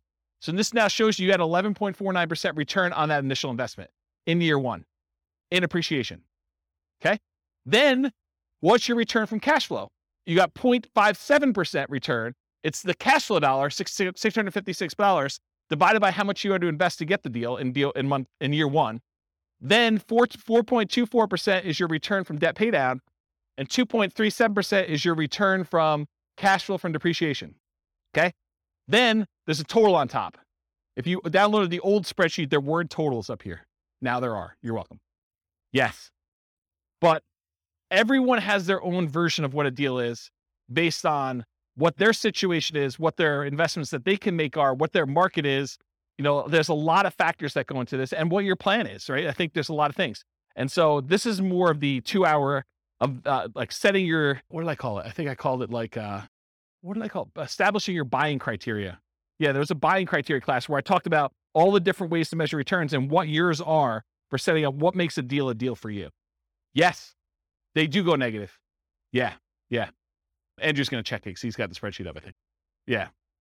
So these will go negative. They'll just show up down here and then your total will be lower. Okay. So it shows you though your return. And then when you have the ROIQ, which is return on investment quadrant, the 4 areas of return plus 6 months of reserves. That 6 months of reserves return is now this gray area. And this is our return on investment quadrant plus reserves for 12 months. This gray area up here is your 12 months of reserves, the return you're getting on that. And again, it's just showing you the total. So it shows if you're saying, screw James, this reserves thing is kind of for jokes. You know, I'm getting 18.67% return on my money from all these areas combined.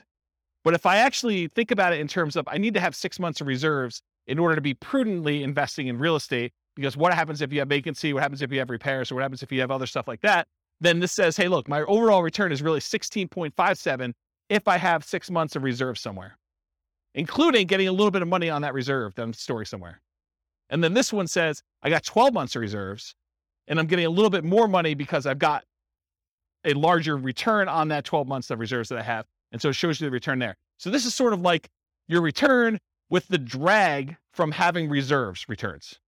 So that's another way to think about that. Make sense? Okay, cool. So one chart shows dollars. The next one shows your return on investment for year one. If you want to see how these ROIQ numbers look for other years, that's at the top of page 2 of your handout. It shows you your return in dollars for all of them and your return on equity. Because once you get past year one, I don't think the initial amount you invested matters anymore. Then I think it's all about how much equity you could get out of the deal and what your return is on that. So it shows you those two, and it breaks it down into the 4 areas for those. Cool? All right. So now we're down mid-row all the way to the left. This is the returns if you sold the property. And I have 3 different returns. I have your annualized return. You basically take the amount of money you made divided by the amount of money you made as a percentage return, and you divide it by the number of years. That's what annualized is. It's really simple. So it shows you if you sold it right away, you'd lose money because your real estate costs to get out of the deal exceeded what you made, which you didn't make anything. But then as years go by, year 2, year 3, you start getting to the point where you're going to make a little bit of money using the assumptions we had. And then the further you go out, the higher this is. And this is the just really simple return you earn divided by the number of years. That's what annualized return is. The next one is compound return. That's the gray line, the bottomish one. And that shows you what return you had as if that was a yearly compounding return. I have to figure out what the formula is, but it's something with an exponent and stuff like that. Just realize that that's what it is. It's compounding. And then the last one is your internal rate of return. Internal rate of return takes into account when you have money going into the investment and when you have money coming out of the investment. And it does a return based on that. So that probably is, in my opinion, the best one to use of the three of them, internal rate of return. So it shows you what it is. And you basically look at the year and what the return is in that year. And that tells you what that return is per year. Okay. So this is like almost 10% per year return in this case. Any questions? And this one shows 20 years for you. So you can see 20 years worth of history. Okay. Any questions on that one? All right. The next one shows you, some people like to look at cash on cash return on investment when they're evaluating their deals. Some people are all about cap rate. Cash on cash says, what's my cash flow divided by what I actually put into the deal? The cash I'm getting back divided by the amount of money I invested. Cash on cash return on investment. Cap rate says, what is the amount of money I would get if I did not have a mortgage on this property, but I had all my other expenses, property management, taxes, insurance, maintenance, all that other stuff. It says, what's the return if I bought this all cash? So it's net operating income divided by purchase price or value, depending on when you're calculating it. But cash on cash is the rate of return you're getting on the money you have invested in the deal. So if you want to do cash on cash, it's these green boxes and they're labeled. So in this case, year one, you get 0.57%, 1.14, 1.73, 2.34, 2.97. And then cap rate just shows you the numbers going all the way across. So if someone says to you, look, I'm buying a 5 cap property, that's cap rate, 5% capitalization rate. Okay. Any questions on that? Yeah. Michael? Purchase price, not for the ERV, and not dependent on the closing costs and rent ready costs. Is that correct? Yeah, this is a weird one, right, Andrew? Because I mean, it depends on what you're saying. You can make an argument that it should be on ARV, right? Because that's really the value of the property. It's like your net operating income divided by the value of the property. That's how it's calculated in year 2 and 3 and 4 and 5. But year 1, we often use purchase price. So I don't know. I mean, or it could be purchase price minus closing costs because you can't get away without. Yeah. So are you going to the bank and you're trying to show them, like how bad this is, or, or you bragging to your friends at a coffee party and you want to tell them the better number? I don't know. It's literally like you could go either way. What I actually do here, I don't remember. Probably. I think it's purchase price. Yeah. So that sounds, well, it shouldn't be. It should be ARV. Okay, maybe ARV. Because if I'm doing year 2 and 3 and 4, I wanted to be consistent. Yeah. I didn't want to have a number there. So I do ARV, but you can make a really compelling case to do purchase price, right? Because that's really what you're buying it at. Or total invested is the other, because you have to invest. Yeah, you're finding all like my weird case examples, like all the. Well, these are to do with you. These are core to the. No doubt. This is like a conversation you and I would have offline that no one else would care about. So yes, I totally agree. Any questions on this? So some people are like cash on cash people. Some people are cap rate. The other way to think about it is cash on cash takes into account your financing. Cap rate does not.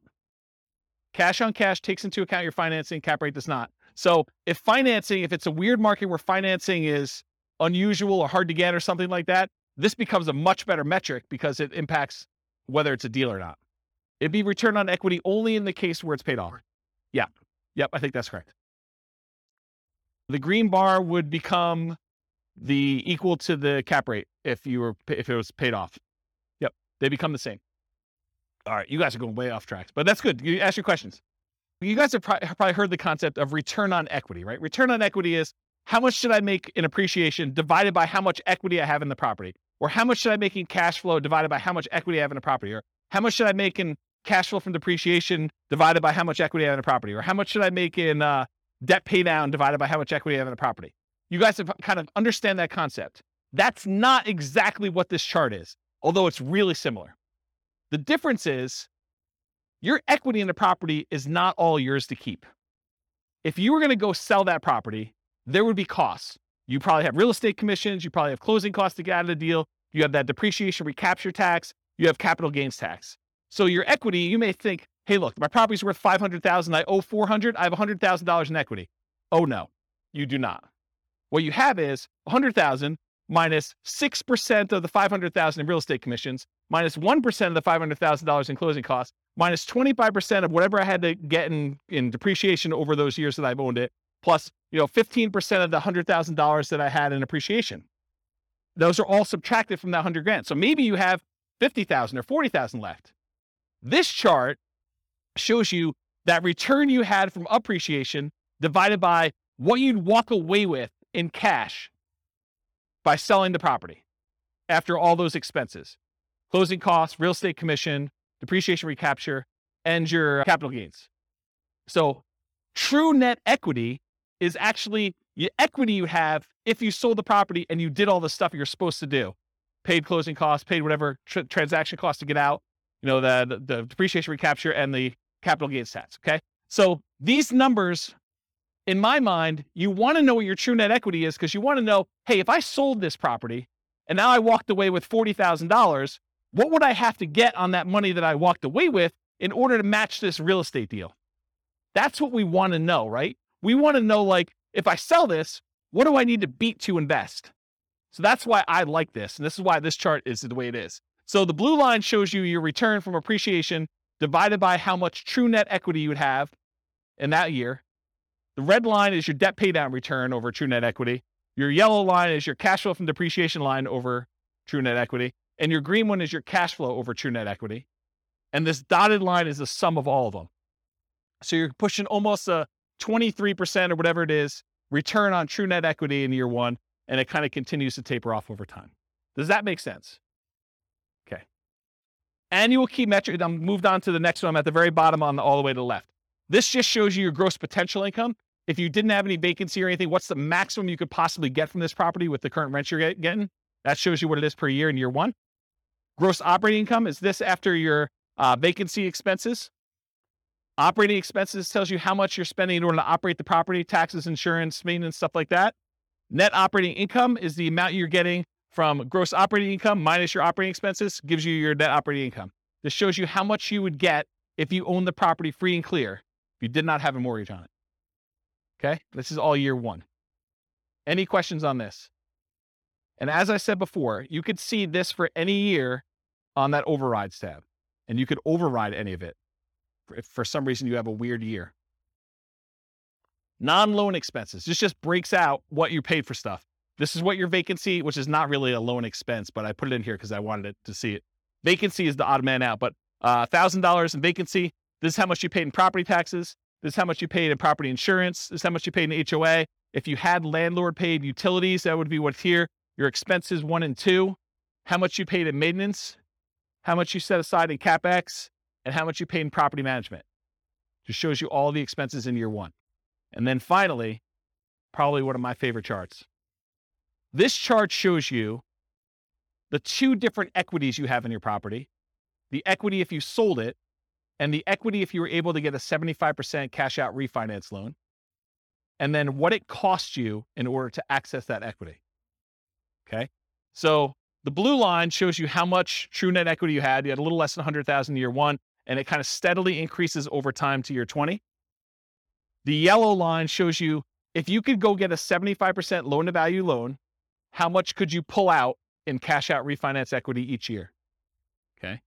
And then the dotted line shows you CTA stands for cost to access true net equity. So what are all the costs, real estate commissions, closing costs, depreciation recapture tax, capital gains tax, in order to get at this $100,000. So you paid 40% of what you got out here of $90,000 or so in order to get at this. That's really expensive money, right?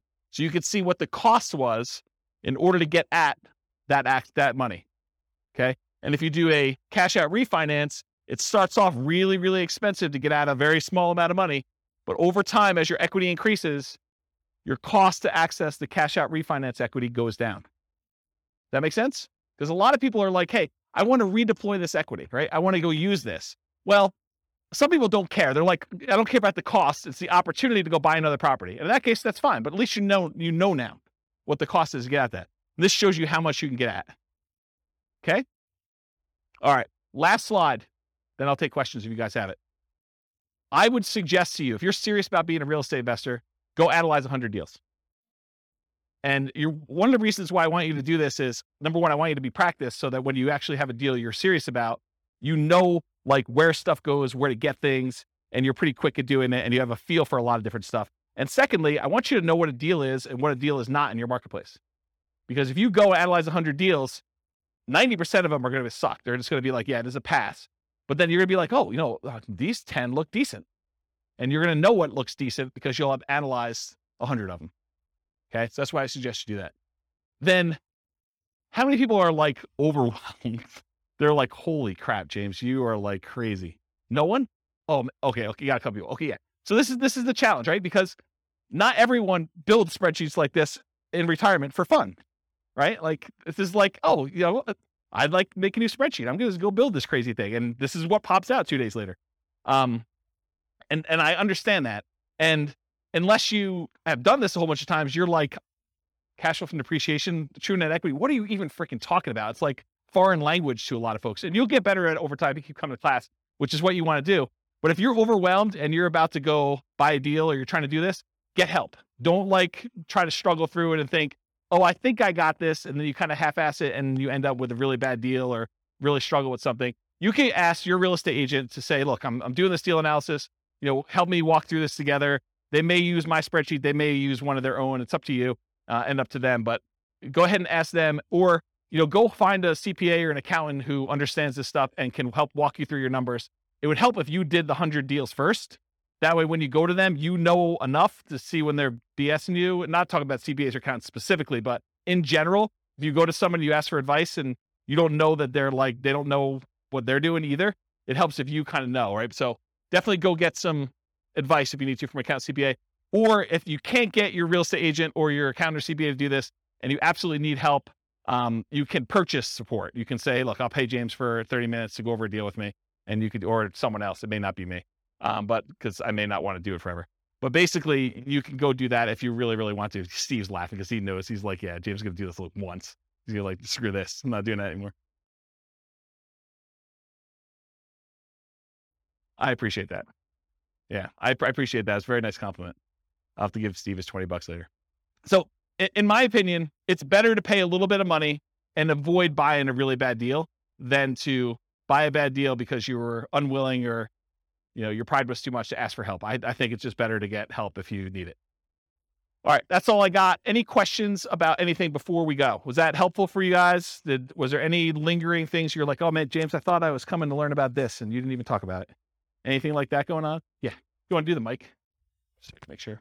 I think you have this, but is there a list of like all the different equation breakdown somewhere? They're all visible in the spreadsheet, right? Like you can mouse over it and see them. Yeah. And one of where it's appropriate, I use named variables when I build my spreadsheets. But what the challenge is when you start going 40 years out, I'm not naming appreciation year one. It's whatever the letter is. So it's all in there. You can go like mouse over it and it'll show you in the field. Andrew can double check me, but I'm pretty sure you can see those, right? If you mouse over like a computed field, it'll show you what the formula is on top. Yeah. So there's a good book out there. I think it's like, 103 investor metrics every real estate investor should know or something like that. There's a book on Amazon you could buy and it walks you through the calculations for how to do all of them. So that's probably a good book if you haven't ever seen those and you need that. I don't remember what the title is, but it's something like that. 52 metrics some real estate investors need to know, or look on Amazon. I was just wondering, where do we go to start the 100 deals? MLS. Just start going through MLS. If you're doing stuff locally, go pull them out of the MLS, or you're doing stuff remotely, pull them out of their MLS. But yeah, don't overcomplicate this. Just go pull up deals. It doesn't even matter if it's a good deal, because you're going to start finding out what's normal, and then you'll start saying, "Hey, look, I'm tired of analyzing the same crappy deal. Let me start discerning and getting better." Anything you do in life that you practice multiple times and you do repeatedly, you just naturally start getting a feel for it, and you get better at it, and you start understanding how things work out. And it may take more than 100, or you may be done at 15. It's probably going to be closer to 100 though. And I can't tell you how many deals I've analyzed at this point. It's a lot. It's a lot of deals. And eventually you start coming up with rules of thumb where you're analyzing a deal and you're like, oh, this is just like this property that so-and-so bought or I bought, except it's $10,000 more or $50 less in rent or $100 more in rent. And so you start getting to the point where you're like, that was a really good deal. It was like $200 a month cash flow. So if it's $50 more in rent, that's going to be like $250 in cash flow. So I know that's going to be a good deal. And you start getting references that you can use and shortcuts, but you don't get that unless you've done 100 and probably more than 100 to kind of get to that point. But that's where you're aiming for. So you said there's a class though that says like criteria that you would consider. Do anyone remember the title of that class? Was it Establishing Your Buying Criteria? Yeah. So there's a 2-hour class on that. And honestly, I don't give you an answer. I don't tell you. It's on the website, Establishing Your Buying Criteria. So the challenge you're going to have with that class is, I don't say to you, 10% cash on cash, you want to buy those, right? What I talk to you about is, these are the different kind of metrics you can use to establish whether this is a deal for you or not. And it's up for you to decide what that is. And honestly, if I gave you numbers today, they may be very different than what they are 6 months from now. And I know they're different than what they were 6 months ago. Like, I did a class right before I went on sabbatical and I was going to retire, and it was called, Is Nomad Dead? Because the question I got from people was, hey, James, in your Nomad book, you're talking about $270,000 properties. And the properties I'm buying now are $400,000, and the rent to price ratios are very different than what they were. So is Nomad work anymore? Should I even bother with this crap? And what we determined was, look, if you ran Nomad from where we were then, which is probably even different than it is now, but if we ran it from where we were then, I showed you what the returns would be with just really modest kind of like returns. And I said, can you beat this return somewhere else? Do you have another investment that you can make, or another investing strategy? Maybe it's not even real estate, maybe it's stocks, or maybe it's something else. But do you have another thing that you can do where you can beat these types of returns? And if you do that. Don't do the Nomad one if it doesn't make sense. But I think for a lot of folks, Nomad crushes everything. Like, you just look at it, you're like, even with conservative numbers, and even with markets going down for a couple of years or things like that, I don't have something that I can use to beat it. Wasn't that sort of the gist of that class? Like, I'm not trying to tell you to do Nomad. I'm just saying, look, this is what Nomad looked like back then. This is what it looks like now. Can you do better? Can you do worse? I don't know. You decide. So I can't give you a number. I can't tell you, you need to make $100 a door, or you need to make $500 a door, or you need to make 5% cash on cash, or you need to do this. Partially because I could tell you need to make 5% cash on cash, but that may be for putting 25% down. And maybe it's not even buying in our local market. And then you're like, well, I can't find any things where I can get 5% cash on cash because I'm doing Nomad and I'm putting 5% down. So nothing's got 5% cash on cash. It's all negative. Or I'm doing a VA loan with nothing down for my first deal. And there's no way I can get numbers like that for that particular deal. And in another market, someone could be listening to this recording and being like, man, you guys aren't able to get positive cash flow. I'm trying to determine whether I'm buying a $600 a month positive cash flow deal or the $450 one that's in a slightly better area. And so it's a totally different thing. Or maybe you're doing short-term rentals or something like that, where it's like, 5%, like try 50% cash on cash return in the year. Like, they're totally different numbers. Or maybe I'm doing Burr and I'm really trying to not have money in the deal at all, but my cash flow I don't care about because I can wait a long time for cash flow to improve when I don't have anything in the deal. There's all different criteria, and it's really you that needs to decide that, not me. I can't come in here and tell you do this, and it'll be out of date, 3 months from now. Especially if the market softens or the market gets, hard to imagine it getting crazier than it is, but the thing goes both ways. And a lot of people who come to these classes and they're relatively new, they haven't seen the down market yet. And so you don't know what you don't know. And I'm sure I'll talk about that in future classes, but I've lived through some pretty rough markets. And so you have a different perspective when you do that. And you know that you can't put in 10% for appreciation and expect that to be a reasonable number. Right, Kevin? Yeah, see? But when you put in 3% and then you go back and you're like, wow, James was off. It's not 3, it's been 9 for like the last 3 years. And I look like superstar. Just, remember those superstar feelings next year when you give 5% back, right? Because it still is awesome, but it's still not, where it is. Even if it didn't go up in value at all and all you did was pay it off over 30 years, the numbers look awesome. So, paying it off. Totally. Yeah, that's exactly it. I mean, just imagine, you put up 5% now, let's say it's a $500,000 property, which is about where we are now. You put up $25,000 in order to buy a property. And when you're ready to retire, it's a $500,000 asset. Where else can you put up $25,000 and have it be $500,000 in 30 years? That's like a 10.51% compounding yearly rate of return. Yes, totally. And this is what I'm saying. I'm trying to really simplify the math down and make it so it's hard to not do this. But my point is, and I'm going really over time, there's a phenomenon in the more traditional stock market investing world. It's a special time in your life when the amount of money that you're investing each year is produced by the amount you have invested. So you're putting away, let's say, $10,000 a year, and you get to the point where you have $100,000 invested, and then that year you have $100,000 invested, and that produced $10,000 return for you, and you're putting in $10,000 a year. It's this like magical inflection point where your investments are doing as much work for you as you are personally doing yourself with active activity, like you're doing stuff. And so it's this really weird, magical thing that happens. And for stock market investors, because the returns are what they are and all these other factors that go into that, you're not having, a big asset thing, that usually takes some time to get to that point. What's crazy is that with Nomad, a lot of times that happens in year one, where you put up a certain amount of money, especially if you're putting these really low down payments, like 0% or 3% down, and you have a crazy appreciation year of 6 or 7 or 9% or whatever it is. You could get to the point where the investment you have is doubling what you put into your deal in that first year. And if not in the first year, in the first few years, which is just crazy to think about. And then to think, okay, I bought that one investment. Now I'm going to buy an additional one, a second one in year 2 by doing Nomad. That's just awesome because now you've got 2 contributing toward that thing, which is just crazy, crazy good. I don't know. I'm off on a tangent. Any other questions? Well, thank you all for coming. I appreciate it. We'll stick around for a few minutes. I'm going to stop the recording. Thanks all for coming. I will talk to you all soon. With home prices up, mortgage interest rates up and rents up, but not quite enough to counteract the higher prices and interest rates. Cash flow on rental properties in Allentown is harder than ever. Book a call with the Real Estate Financial Planner to apply our proprietary 88 strategies to improve cash flow on your rentals.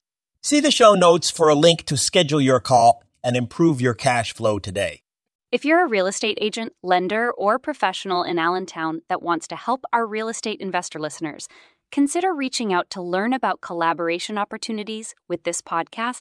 We'd love to add more value to our listeners by having you assist our investors buy, sell, and finance their real estate investments. See the show notes to schedule a call to discuss collaboration opportunities.